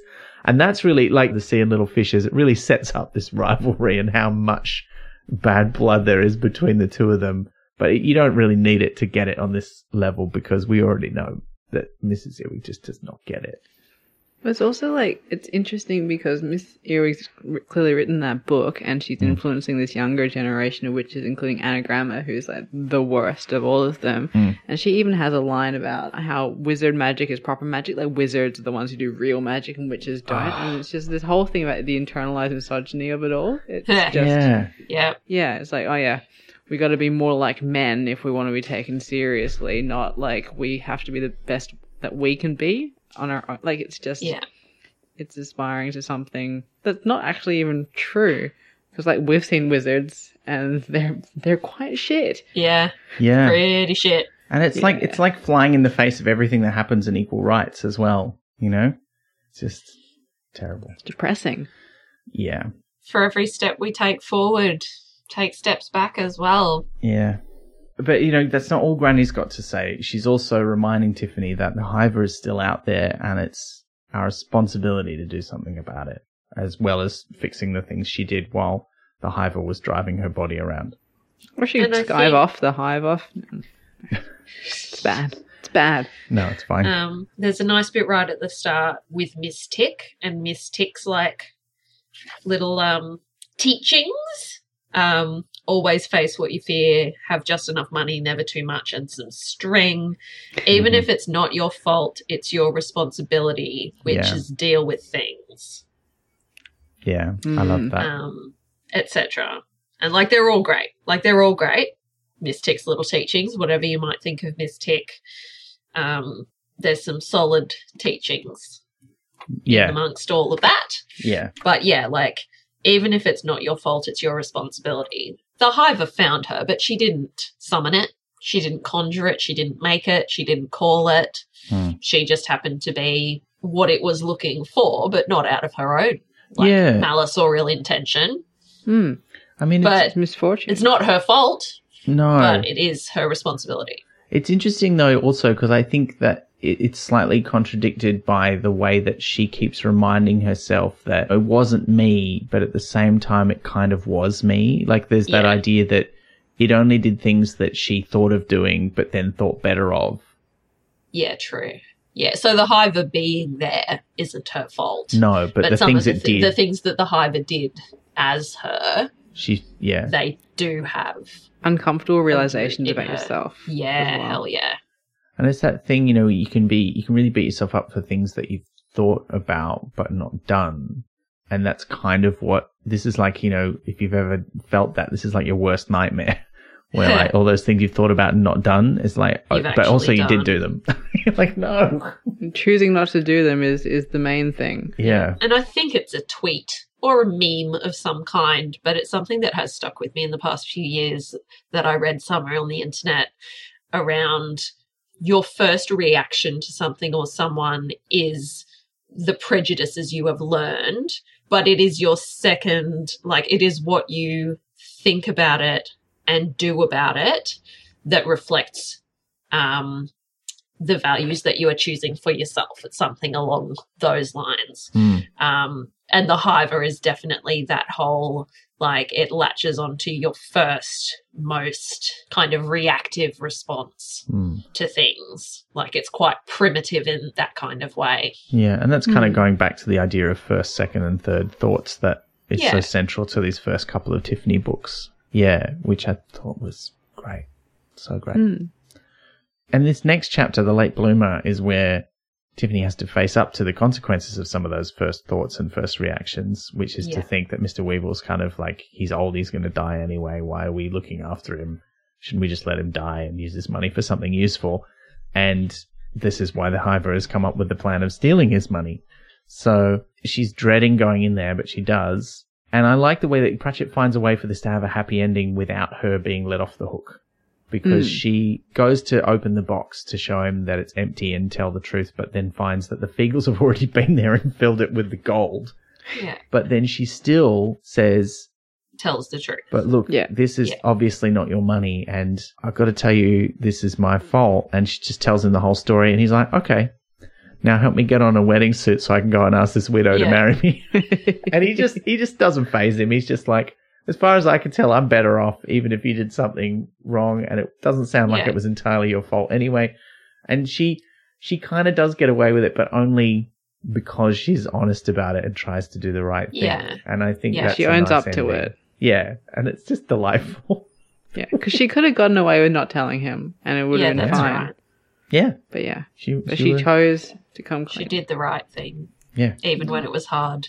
And then he gets to marry the. It's Oh. lovely. So he's I've just done it so much, bringing but his there's step- so many good moments. Yeah, there really are. But I like that this chapter kind of balances that out because you've got this sort of moment of everything's worked out and it's joyous, but there's still hard yards to do. We've got to go Yeah. up the hill, get away from everyone. And it's clear to Tiffany that part of Granny's plan is she says, I'm coming with you to help you. She's kind of like, you're going to use me as bait, aren't you, to lure it out. And then we're going to deal with it somehow. I don't know. But she realizes while Granny's sort of borrowing an owl to watch out over the area that it's not going to come near because Tiffany was scared of Granny. She knows how powerful she is. And that means the Hiver knows as well. And it's not having a bar of it. It's not going to come. Yeah.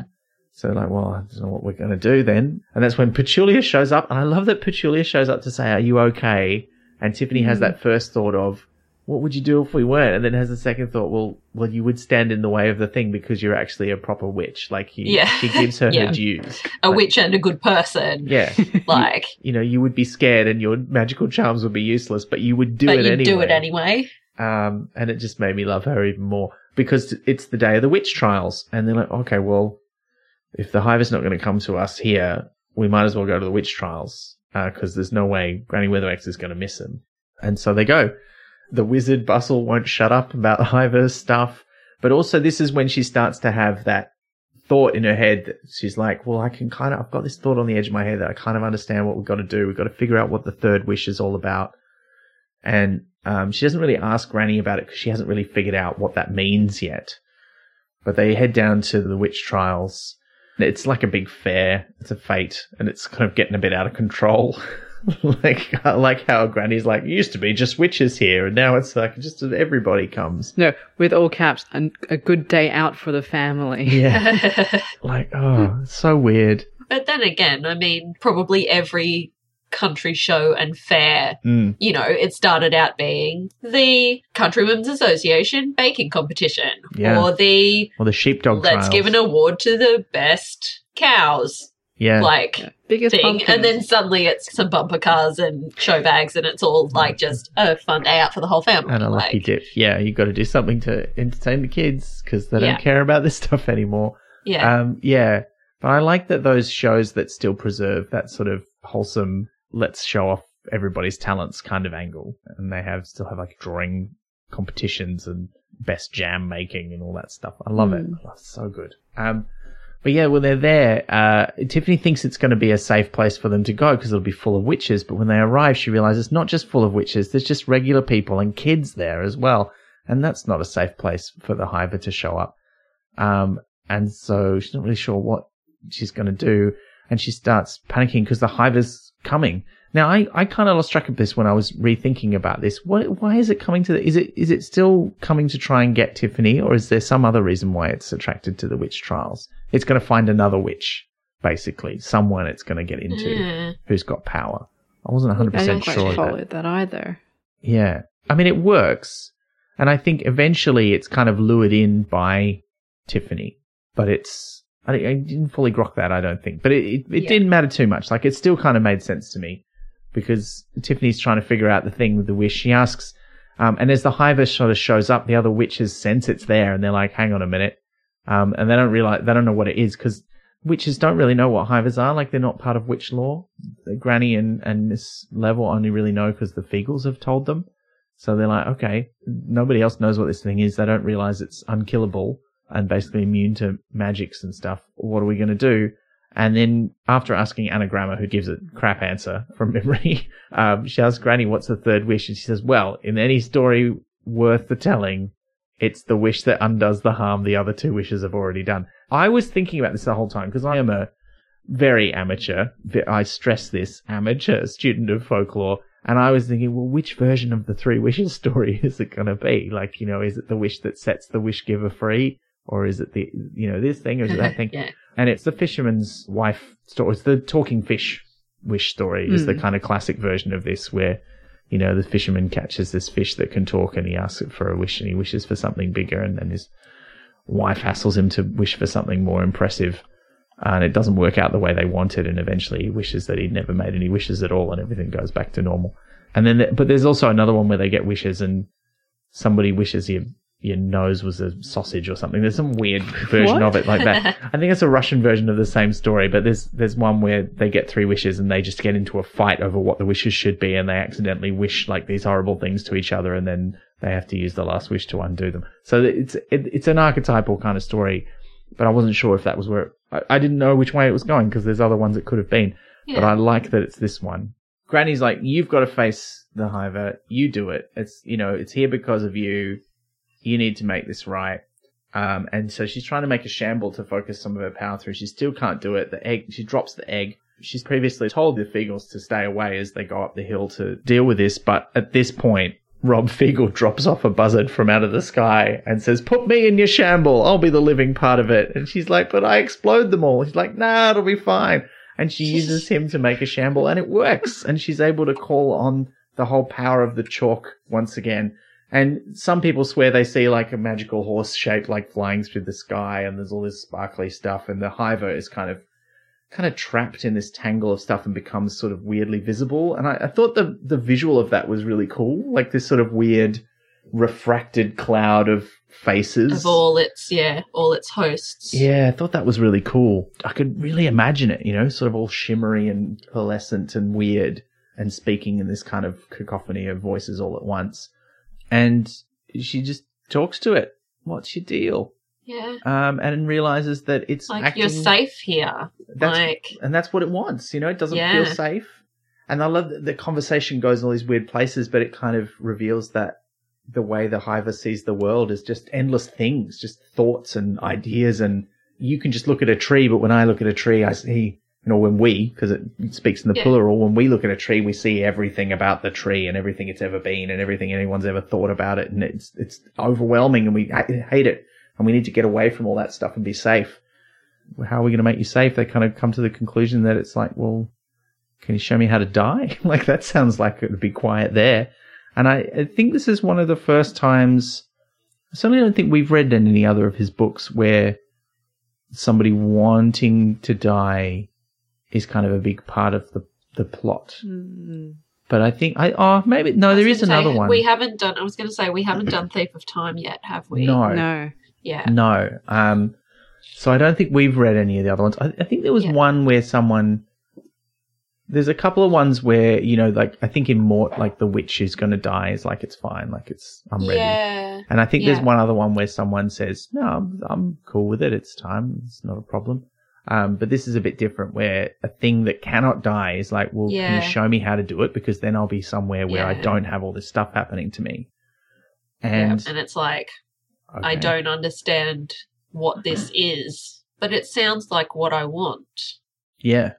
As opposed to, you know, it's sort of an existential question, you know, as a human. But for something that just doesn't even understand, like, its existence is so different from ours, it doesn't even have a concept of what dying is. But it's like, I think that's the solution to my problems. I think that's what I want. And It had a long life. Yeah. And because it can't die in the normal way, she uses this magic that she's summoned to open a door into, the Black Desert that has become the sort of weird interim spot for all characters who die on the Discworld. And I mean, we talked about this, I think, in one of our previous episodes, but I think Steph brought it up when we were talking about the truth, that it has become this kind of default, even though what happens when you die in the Discworld is whatever you believe is going to happen to you. But when Mr. Pin and Mr. Tulip die, one of them doesn't really believe anything and the other one believes but doesn't believe in something, and they still end up in this same desert. And now the Hiver, which can't die, doesn't have any beliefs about what happens next. It ends up in the desert too, because that's where Tiffany takes it. And Tiffany doesn't know that's where the door goes. Nobody does. Because it doesn't seem like anybody's religions, except maybe, I think the Omnian religion maybe does have a concept of this. Yeah. But everybody else, it's just sort of, it seems to be the default thing that you do. But it Yeah. makes sense But that the it'd be full of witches kind sand, of know. right? Like, makes sense that it's full of sand because there's like, because of lifetimers being full of sand. So Oh, like yeah. the death desert being made of sand makes a kind of poetic sense. Yeah. Like the default one. But what were you saying about the witches? I was kind saying, of well, know? it's the witches. It seems they at least kind of know. Granny definitely has an idea and don't know which book it's in. Which book? Where I think she walks the desert. Oh, Either with someone or anyway, again, it could be Yeah, one of no. the later Tiffany books I might be oh, maybe. projecting.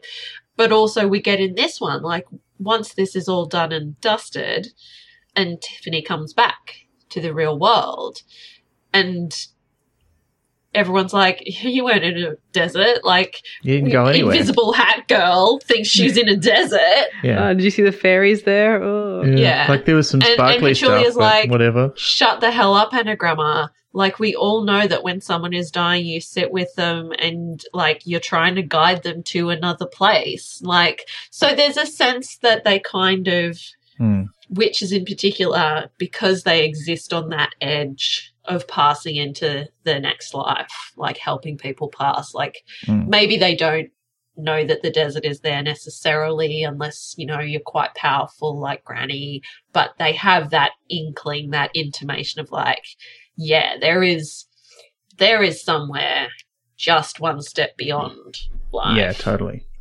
And we know it and stop. Like, I think that's, again, one of the great things about Petulia is it's like she has sat with a dying person as part of her kind of, not apprenticeship or whatever she's doing, whatever we call it. Anagramma, if you don't know this, What are you either even doing you're here? pretending and you're being a jerk, Yeah. or you don't know it and you are a big phony. And a joke. Sit the hell down. Yeah. Like, Yeah. and just, Petulia's just the best. It's very satisfying. She is the So best. satisfying. Totally And the it's best. always satisfying when it's the mousy one who does it. Yeah. Like, we always love some comeuppance from, like, the one who just says a lot and always gets told that what she's been doing is wrong Yeah. by the cool girl. And then she's like, no, No, you shut you know up. what? You can go and eat shit. Yeah. Yeah, it's very satisfying. Yeah. So that was great. And as is, like, I gotta admit, I don't know. It's speaking of things, whether they're satisfying or not. So what happens, once Tiffany leads the Hiver into the world beyond, the Black Desert, she leaves it there, or, well, she doesn't just leave it there, she sort of helps it come to grips with what it needs to do, giving it a bit of an identity by giving it a name and explaining what it was missing, like the sort of the way that it works, and telling it some stories about how humans came to be that sort of give it something to hang on to, and naming it, giving it the name Arthur, which I thought was very cute. And so it goes off across the desert to go, okay, well, I'll go and figure out what I've got to do It's next. going to go have an afterlife. Yeah. Oh my god. Oh, no. Yes. Okay. All right. I'll pay that. But Same. heads off. And then she's stuck because, as Death says, that was a door in and you can't go out the door in. Yeah. It's yeah. very Got to important. find the egress. So she's, yeah. So she's stuck there. And I was Like sort a of little thinking, heron? I don't know how she's going to get out. Like, I knew that Rob, who's with her, can get out of anywhere, but he can't Yeah. take other people with him. So what's she going to do? And I was kind of, I wasn't, and I don't know if I feel like, I kind of feel it is satisfying that she doesn't have all the answers and she doesn't figure it out herself, and Granny kind of pulls her out. Granny Ex Machina, yeah. Yeah. Yeah. Because there's a little bit of, in both these books, where Tiffany calls on this vast power that's kind of her birthright through her granny and their connection to the land. But she hasn't really earned it or learned how to do it Yeah. properly yet. So I think if she also figured out all of her problems using it, a bit like she does in the first book, again, it would feel Yeah. a bit like a cheat. But I think in the first one I was okay with it. I was like, yeah, okay, like it's a bit. It's a fluke. It's a bit of a fluke. It's fine. Yeah. It's the thing that happens when you first unleash the power. It's very powerful. Now it's like, Yeah. well, I've got a bit more control, but I don't really know what I'm doing, and now I'm stuck Yeah. in the world of the dead. and someone has to bring her out, and it's great. And I think, again, it's being a kid. It's being an 11-year-old. It's like, I mean, possibly a bit old for like learning to swim kind of metaphors, but it is like there are skills that you are developing, but sometimes someone has to come in and help you get out of the pool or whatever it might be. Yeah. Like, you just can't do everything. And I think it's also, as much as Granny is a bit of a like lone wolf in a lot of ways, but witchcraft is all about depending on and relying upon your sistren. Yeah. Your fellow witches. And the other people around you too. Like, I mean, Yeah. that's what Miss Well, Level yeah. teaches her. Absolutely. Is, you don't Like- get paid, but it all kind of works out in the end that you have enough to eat and you have enough to work Yeah. with because of all the things that you do. And you give a lot of it away, but you always end up with enough for yourself. And it's, I agree. Also, like what you were saying, like she's a literal child, and it's kind of a good message to be like, you don't have to work it all out on yourself. It's okay to ask for help, and it's okay for people to come in and teach you things. It's not like there's a lot of classic stories where the kids just flounder around and figure it out, which is not realistic. So I think it is good to have a heroine that accepts help and sometimes needs help. Yeah. yeah. And there's from another woman too, which is important. Like if it was a dude that was helping her out, you'd be like, no, come on. Oh, if it was fucking Roland. Yeah. You'd flip the book, wouldn't you? But look, I think we can get to the end of the book here pretty quickly. Tiffany gets brought back out. Petulia stands up to Anagrama and says, no, they have the witch trials. And kind of nobody wants to do anything because Tiffany's already done this weird thing and no one's really quite sure what it is that she's done. But and like it wasn't really a trick. Yeah. And she wasn't really competing. And Granny's sitting there. Or was it like Granny's trick? Yeah. Really? And like everyone's like, and then like Petulia gets up and does the pig trick, but without a pig. I'm going to do it on a sausage. Amazing. And like we have no idea what the pig trick is. I mean, surely this is she does it on a sausage though. Surely this is a reference to Willow, the film Willow. I have not seen the film Willow. No? Neither have I. Well, I will not spoil this for you, but I will say that a pig trick is involved in that film. But it's not really. It's probably not a reference to Willow. I mean, it might be. I don't know. But I like that she gets up and does the trick. And that Miss Level does her juggling with two bodies while only one body physically exists. And while people are they like those tricks, they like Miss Level's juggling, they like the pig trick that Petulia does, nobody really wants to compete apart from them. And there doesn't really seem to be a winner. Everyone just sort of goes, okay, but there's this sort of understanding that maybe Granny's won by default. And a few people try to persuade Tiffany that she should do something because they think, you might win, you can do something really cool. But she's like, no, I'm not going to do it. Yeah. And I've already done my thing. Like I've had the recognition that matters. Yeah. And while Tiffany's in the Death Desert, Granny puts her hat on Tiffany, like her real hat. Oh, yeah. So, you sort of, Tiffany doesn't realize until she, wakes up and the other girls in the circle are like, she gave you her hat. Oh my God. She redeemed from that social faux pas, which was not a faux pas. Yeah. Yeah. You have an actual hat. And it becomes that thing that, she then has to, she visits Granny and has to return the hat because she's like, I think I need to find my own hat. Thank you. And then we have that Leonardo DiCaprio pointing at the screen moment where she talks about the title. Because she's a hat full of sky. Yeah, but doesn't she gives her old hat and says, you hang on to it until you get your own one because I'm making my own one every year. I'll have another hat. Don't worry about it. So I think there's it's just a nice sort of wear this. It's temporary. You'll get your own hat, but also I don't need it back to have because your own hat. I'm making my own one. Yeah, so it's a interim hat, which I thought was quite nice. It's your training hat. It's your hand-me-down. Yeah. Because the individual hats don't seem that important in a lot of ways. All the witches have their own hat style, but they're constantly buying new hats and making new ones. Nanny's got the one with the flask in the tip at one point. Well, I think, especially as a senior witch, you probably get, you're wearing them all the time. It's true. You go through a few, wouldn't you? Through thick and thin. Yeah. If a house drops on you, you need a new one, that sort of thing. Yeah. Yeah.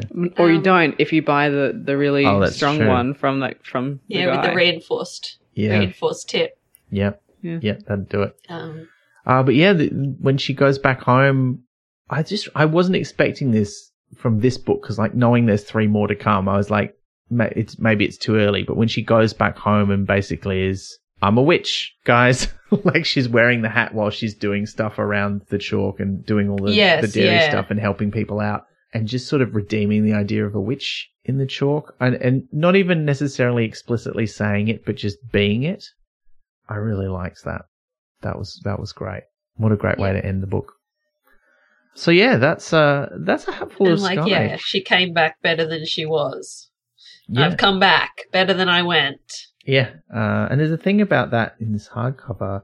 Coming back to where you started is not the same as never leaving. And it's true. She's been on a journey. You can talk about again, such a small town thing.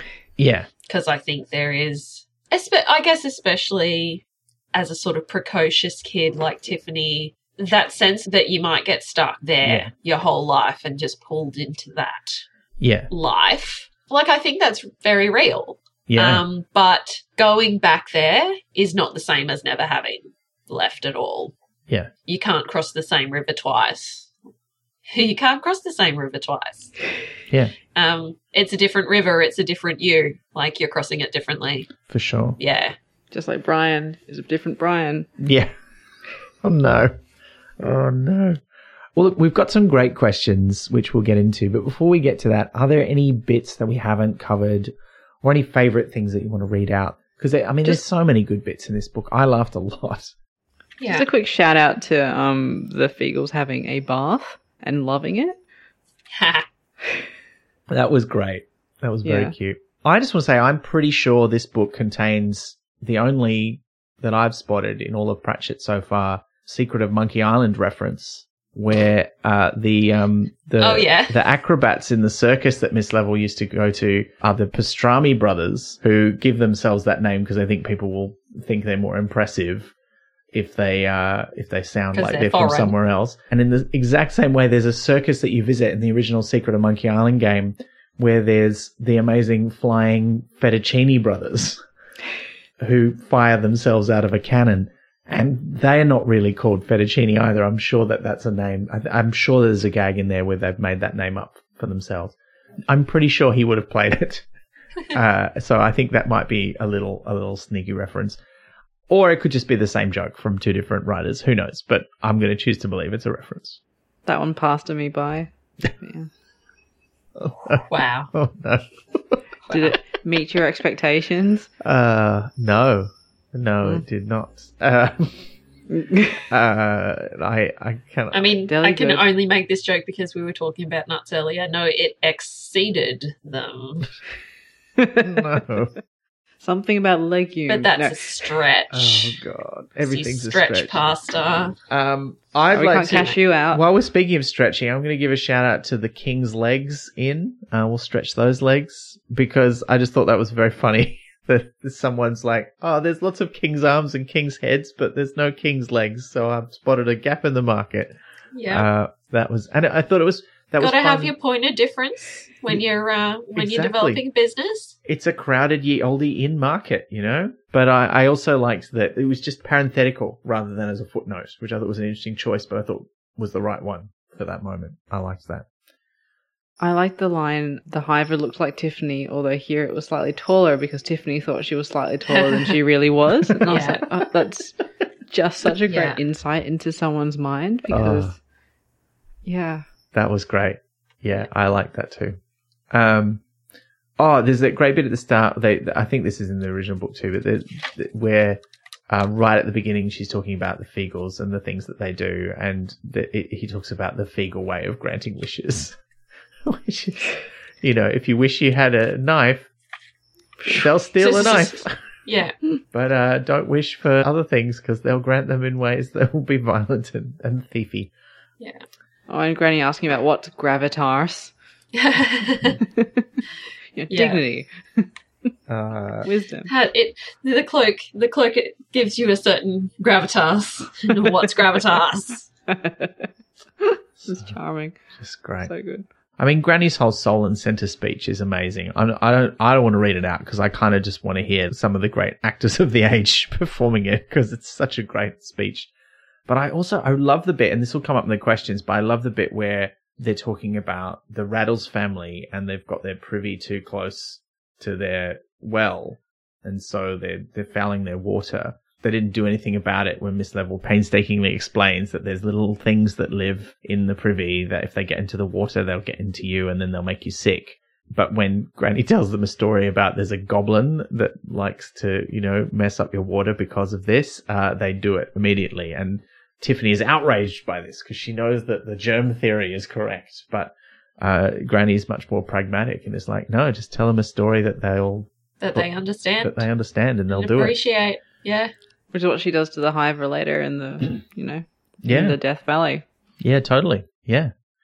So I really like that. And just there's so many things. I don't want to read any out. There's just one of the other things that I really enjoyed. Just a little moment with Granny, like where you just get an idea of what she's like to other people when it's not her story. Like there's the bit where she's been doing the rounds with Tiffany and there's a bee in her ear. And then she just says, oh, yeah, and you need to tell Miss Level about this.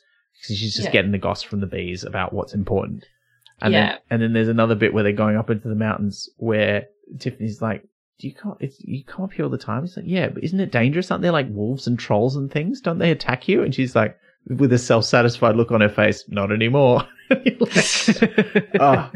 Granny Weatherwax in a nutshell.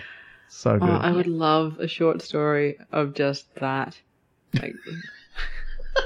Just the first time she gets attacked by trolls. Yeah, that would be amazing. First and last time.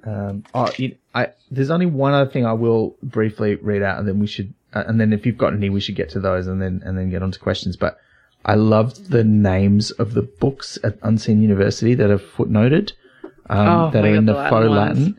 Yeah, because there's the res centum et una cosmagus. I can't pronounce Latin, but it's fake Latin anyway. But it translates to 101 things a wizard can do. I just thought that was great.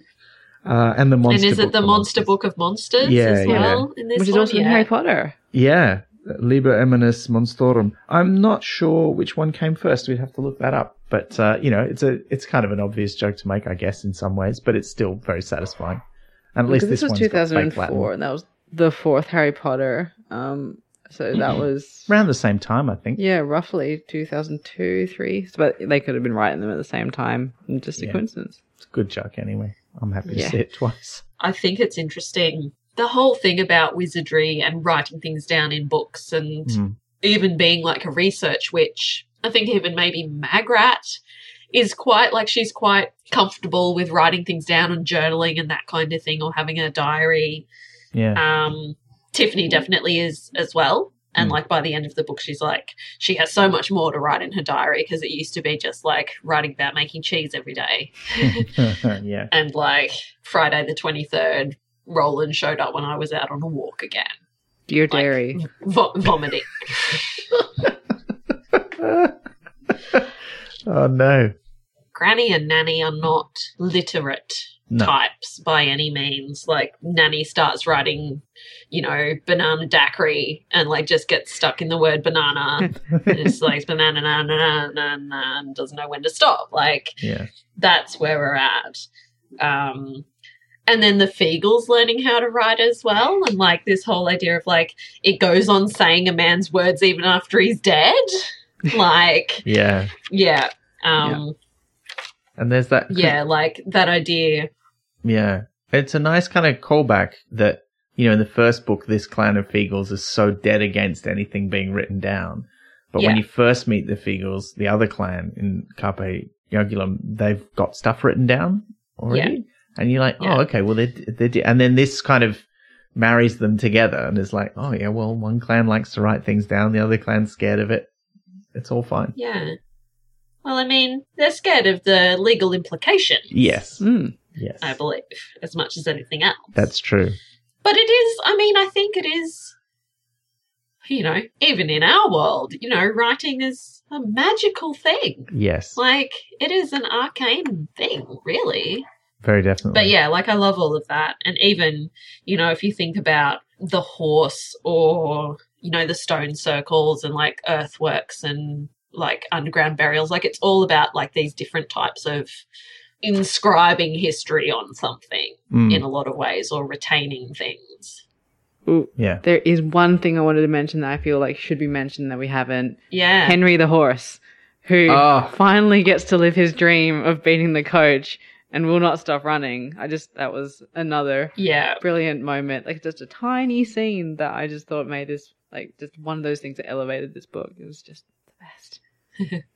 Yeah. Yeah. Good old Henry. He was great. I loved him. That was awesome. But we should do some questions. Yeah, so this one comes from Luke Jimenez via Facebook. At which point in A Hatful of Sky did the Witch Trials pun click for you?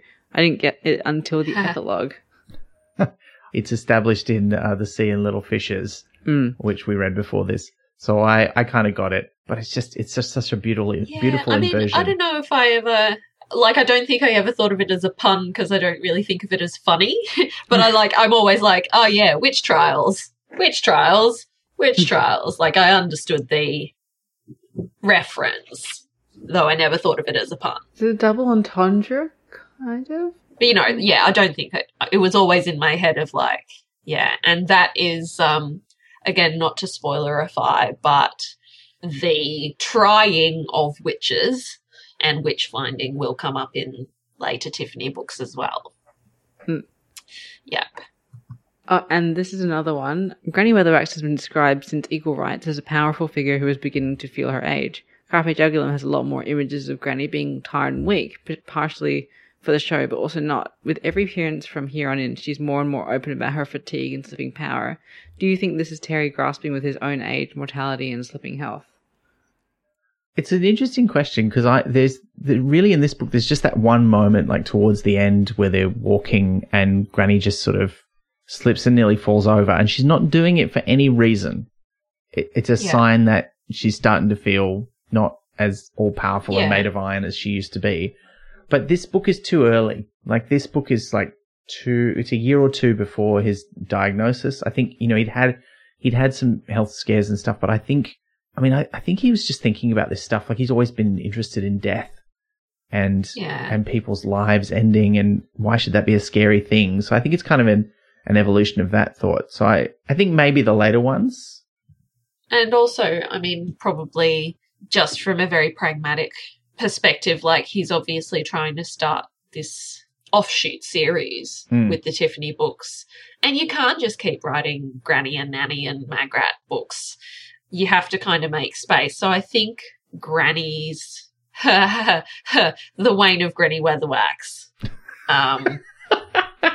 Yes. Like, I think that's almost sort of inevitable. Yeah. In some ways, like, you can't just keep, like, she's an old lady. She and Nanny both, they're old ladies when you meet them at the start of the Discworld books. But also, I wonder how much of Granny's cleverness, I suppose, or whatever, might have been part of how Terry thought of himself, and, like, whether that's an exploration of what it is like to just get older. Yeah. Because it doesn't even have to be diminishment of your mental capacity or anything like that. Just aging. Aging sucks. Yeah. Yeah, for sure. So, yeah, I don't know. Well, the next question comes from Grace Ordnung via email. So the first question is for Liz specifically due to her medical background. There's the part of the book where Tiffany is arguing with Granny about telling the truth as opposed to telling stories to get people to do something. So telling them about bacteria versus goblins in their drinking water. My question is, are there other examples in history where the folklore got the right message across even if the information was different/wrong? Like, that is a great question. I can't think of specific examples where people deliberately told people in the medical sense something was different to get them to do something, but there are previous medical things that were in place based on wrong information. So I'm not sure if it's about the telling light. This is one that I'm certainly going to look into and ask around about, because I would love to know it. But there was like the whole thing about like drilling holes in people's head to let like the demons out, etc. But I think that's because they genuinely believe that, not because that was just the story they told to relieve tension or blood build it up around the brain. But yeah, it's not quite the same thing. But one of my favorite stories in medicine is when Jon Snow, yes, that was his actual name, figured out that cholera was coming from the communal drinking water supply. I think he was somewhere in England, probably London, and people wouldn't believe him because like, people did not believe about the tiny things in water. So he just went around and just took all the handles off pumps so people couldn't get water and thus couldn't get cholera. A genius. I mean, lateral thinking at its finest. Because people wouldn't believe him. So he was like, well, I guess I'll have to find the other way to make it work. So it's not exactly the same, but it's, yeah. But there's a great follow-up question from Grace as well. What story would Granny tell a village in order to get them to social distance / wear a mask or get a vaccine? Oh, we need this story now. Yeah. I feel like the mask one would be something about not letting demons see your face. Yeah, not letting like not being recognized in some way. Yeah. Maybe. But don't let them get in your nose or your mouth, or they'll like climb into your tummy and do something. Like oh yeah. Yeah. Yeah. There's invisible protecting. Yeah. Invisible the goblins. Goblins. Yeah. I feel like goblins are just a good catch-all for things. I mean, not actual Discworld or even D&D goblins or demons. Like they're just a good word. Yeah. Yeah. Like a vaccine is like, oh, it will make your sweat smell different, so therefore it will keep the goblins away. Yeah. That's very good. Yeah. I like that. I mean, if you, the way we talk about vaccines, because we still, the simplest way to explain them is not really quite how they work now, but the kind of sympathetic magic version of it, which is if you take a little bit of this thing, it will protect you from the bad full version of the thing, which is not entirely accurate about how it works, but it's sort of, it makes sense. I think that's kind of like, I mean, in Pratchett terms, it's a lie to children, because it's sort of how vaccines started out, but it's not quite why they work, but it's close enough to the truth that, Or I think in philosophy it's Wittgenstein's ladder. So it's like you need the first step of a ladder, and whether or not it is true or accurate or not or whatever, once you've climbed to the next rungs of the ladder, you can discard the lower ones kind of thing, but you just need to be able to get on the ladder in the first place. I'm sure that's probably the worst and possibly inaccurate summation of Wittgenstein's ladder that has ever been immortalized. And yet it's convinced me, Sally. Yeah, see? I'm Lies on the to first children. rung now. So, similar concept. Broadly, it's a pedagogical tool. You need to meet people where they are, not where you think they should be. Yeah. Yeah. Oh, you're saying really smart things right now, but I've just been like, how would Granny get people to social distance? And I'm like, all right, I've got it. Your ancestral ghosts have detected that something bad is going to happen sometime in the next few months, and they don't know what. So they've all gathered around you. So you're literally surrounded by the ghosts of your ancestors. And if you get too close, if you get within 1.5 meters of someone else, you're going to squish your ancestral ghost, and they're going to be mad. And it's rude. Like, do you want to do that to great grandmother? That's not cool. Yeah, give them some space. Yeah, I love they've it. come back to protect you, and it's pretty uncool to not respect your family in that way. So, yeah. Okay. And then they'll just haunt you for the rest of your days. Yeah, but not in a nice, protective way. Yeah, they'll make your life hell. No. Yeah. We've got a comment from Steve Lave, which is, I find myself wondering if a modern-day Mr. Weevil might like the sound of a Land Rover hearse, which is an excellent Prince Philip reference for people who haven't seen that Prince Philip actually designed his own hearse for his funeral, and it was a converted Land Rover. Wow. So if you haven't seen it, I guess we'll put that in the show notes. Yeah. It's amazing. Okay. And then this from Sven via Discord. What would your research area be as a research witch? Would it be better collapsible brooms, for example? Ooh. Oh. I mean, I think so. This is kind of adjacent to my skill set now, like close-ish. But I feel as though, like if you think back to Rincewind kind of books and how spells are vocalized or pronounced or written down. I think something around like a research which specialization in getting the right pronunciations or the right spellings or like standardization of spells so that everyone can kind of pronounce them correctly. And it makes me think weirdly. So one of my favorite movies in the entire world is The Mummy, the Brendan Fraser God, Mummy. You are in good company here, Sally. Yes. So it makes me think of Evie, the librarian in The Mummy, sort of being able to read and pronounce all of these incantations from hieroglyphics and hieratic. So I feel like something around that kind of area would be my chosen specialization. Yeah. That's cool. I think I would want to get in on broomsticks, but I don't think I would do collapsible brooms. You ride a bike, you are a cyclist, so I can see that. I would want to look into ways of making them more reliable, but also how do you carry things? Like, how do you make them more practical? Because like when I like the fact that when Tiffany's going to Miss Level's cottage, they tie a rope onto her like suitcase. Yeah, they like lash it together. But you don't get the impression that the suitcase is floating. It's just being dragged behind by the velocity of travel. So I feel like how can you fix a basket of some sort or panniers? That was not how I imagined it at all. Oh no, really? I had imagined it like lashed to the actual broomstick like a crossbar seat. Although I enjoy your whole little like motorcycle and sidecar flapping along behind kind of visual, but not how I had imagined it at all. Your way makes much more sense. But yeah, I feel like make a sidecar. Broom. Does not invalidate your idea at all. Yeah, make a 3-seater, a tandem broom for when the three witches need to work together. And I guess I would work on improving B-mail for everyone. Now, as well as some great questions, and we loved all those questions. Thank you so much for sending them in. We've got some great comments this month about the book on Twitter and in a few other places. A lot of people were talking about the way that Pratchett writes Tiffany and how it represents his writing both of women and girls, but also about relationships between children and parents, but also about the age range. So this is something that we heard from Rachel on Twitter. We heard from Steve on Twitter.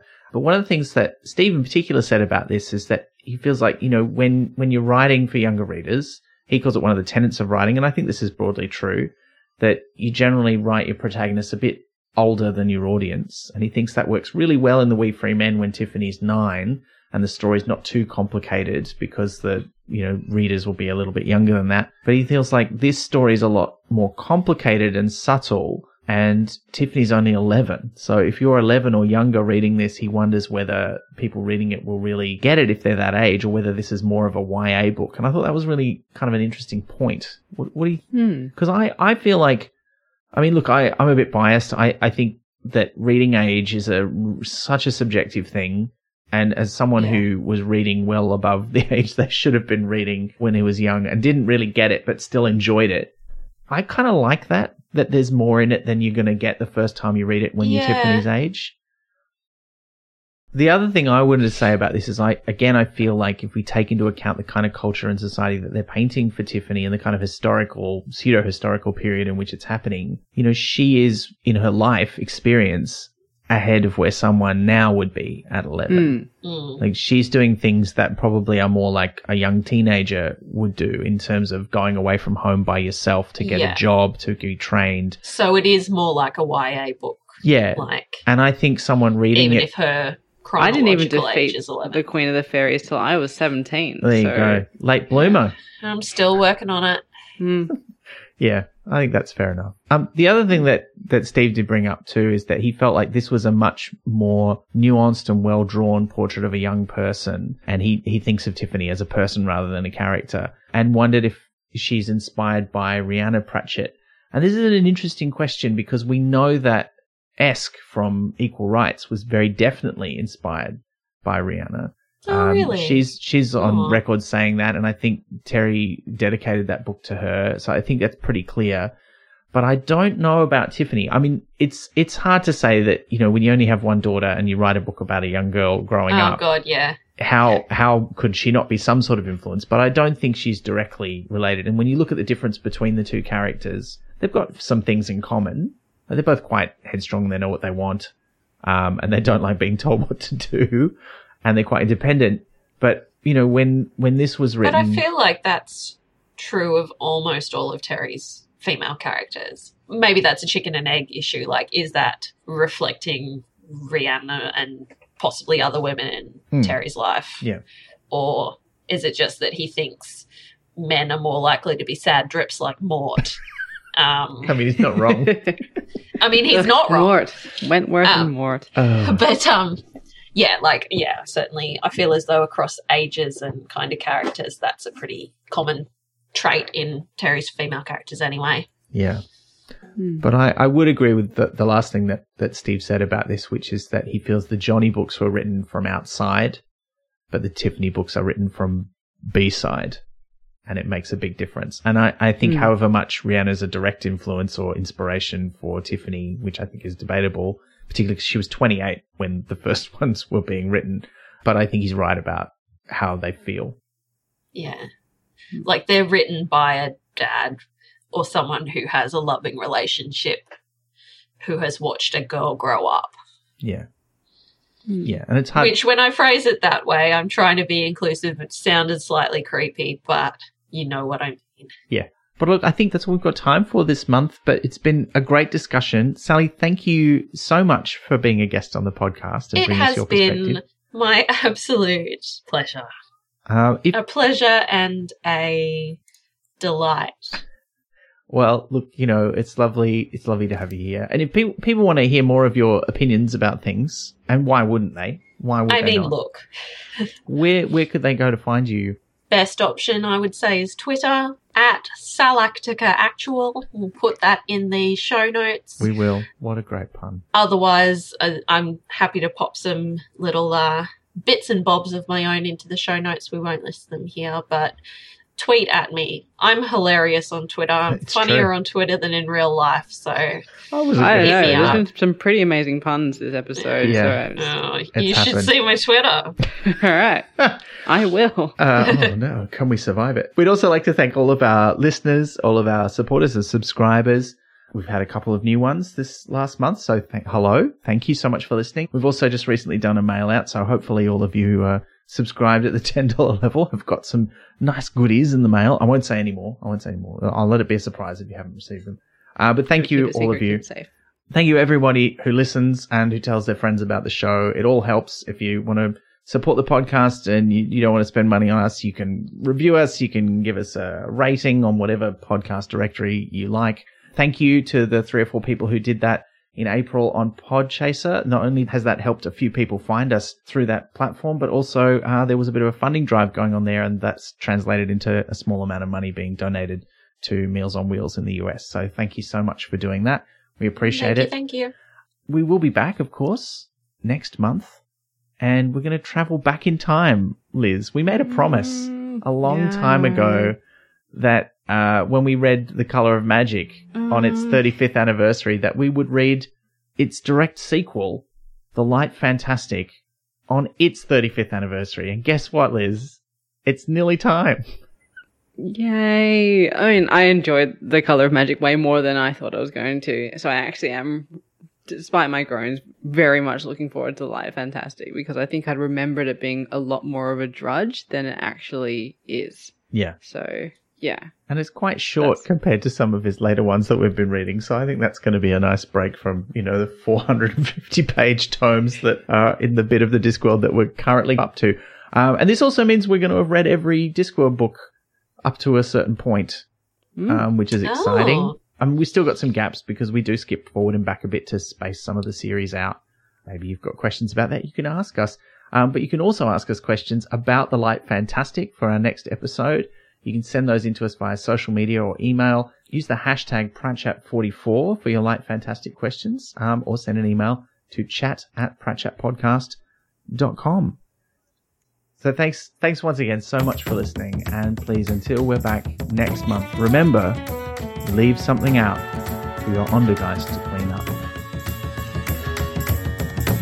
You've been listening to Pratchat, the monthly Terry Pratchett Book Club podcast with Pratchatters Elizabeth Flux, Ben McKenzie, that's me, and guest Sally Evans. Pratchat is produced and edited by me, with music by David Ashton of Sample and Hold Studios. You can find us on Twitter, Instagram and Facebook at Pratchat Podcast, and listen to past episodes and support the production of new ones via pratchatpodcast.com. Join the conversation for this episode using the hashtag Pratchat43. Pratchat is brought to you by Splendid Chaps Productions. We make entertainment for your ears, like the Doctor Who podcast Splendid Chaps and time travel comedy series Night Terrors. To find out more, visit splendidchaps.com.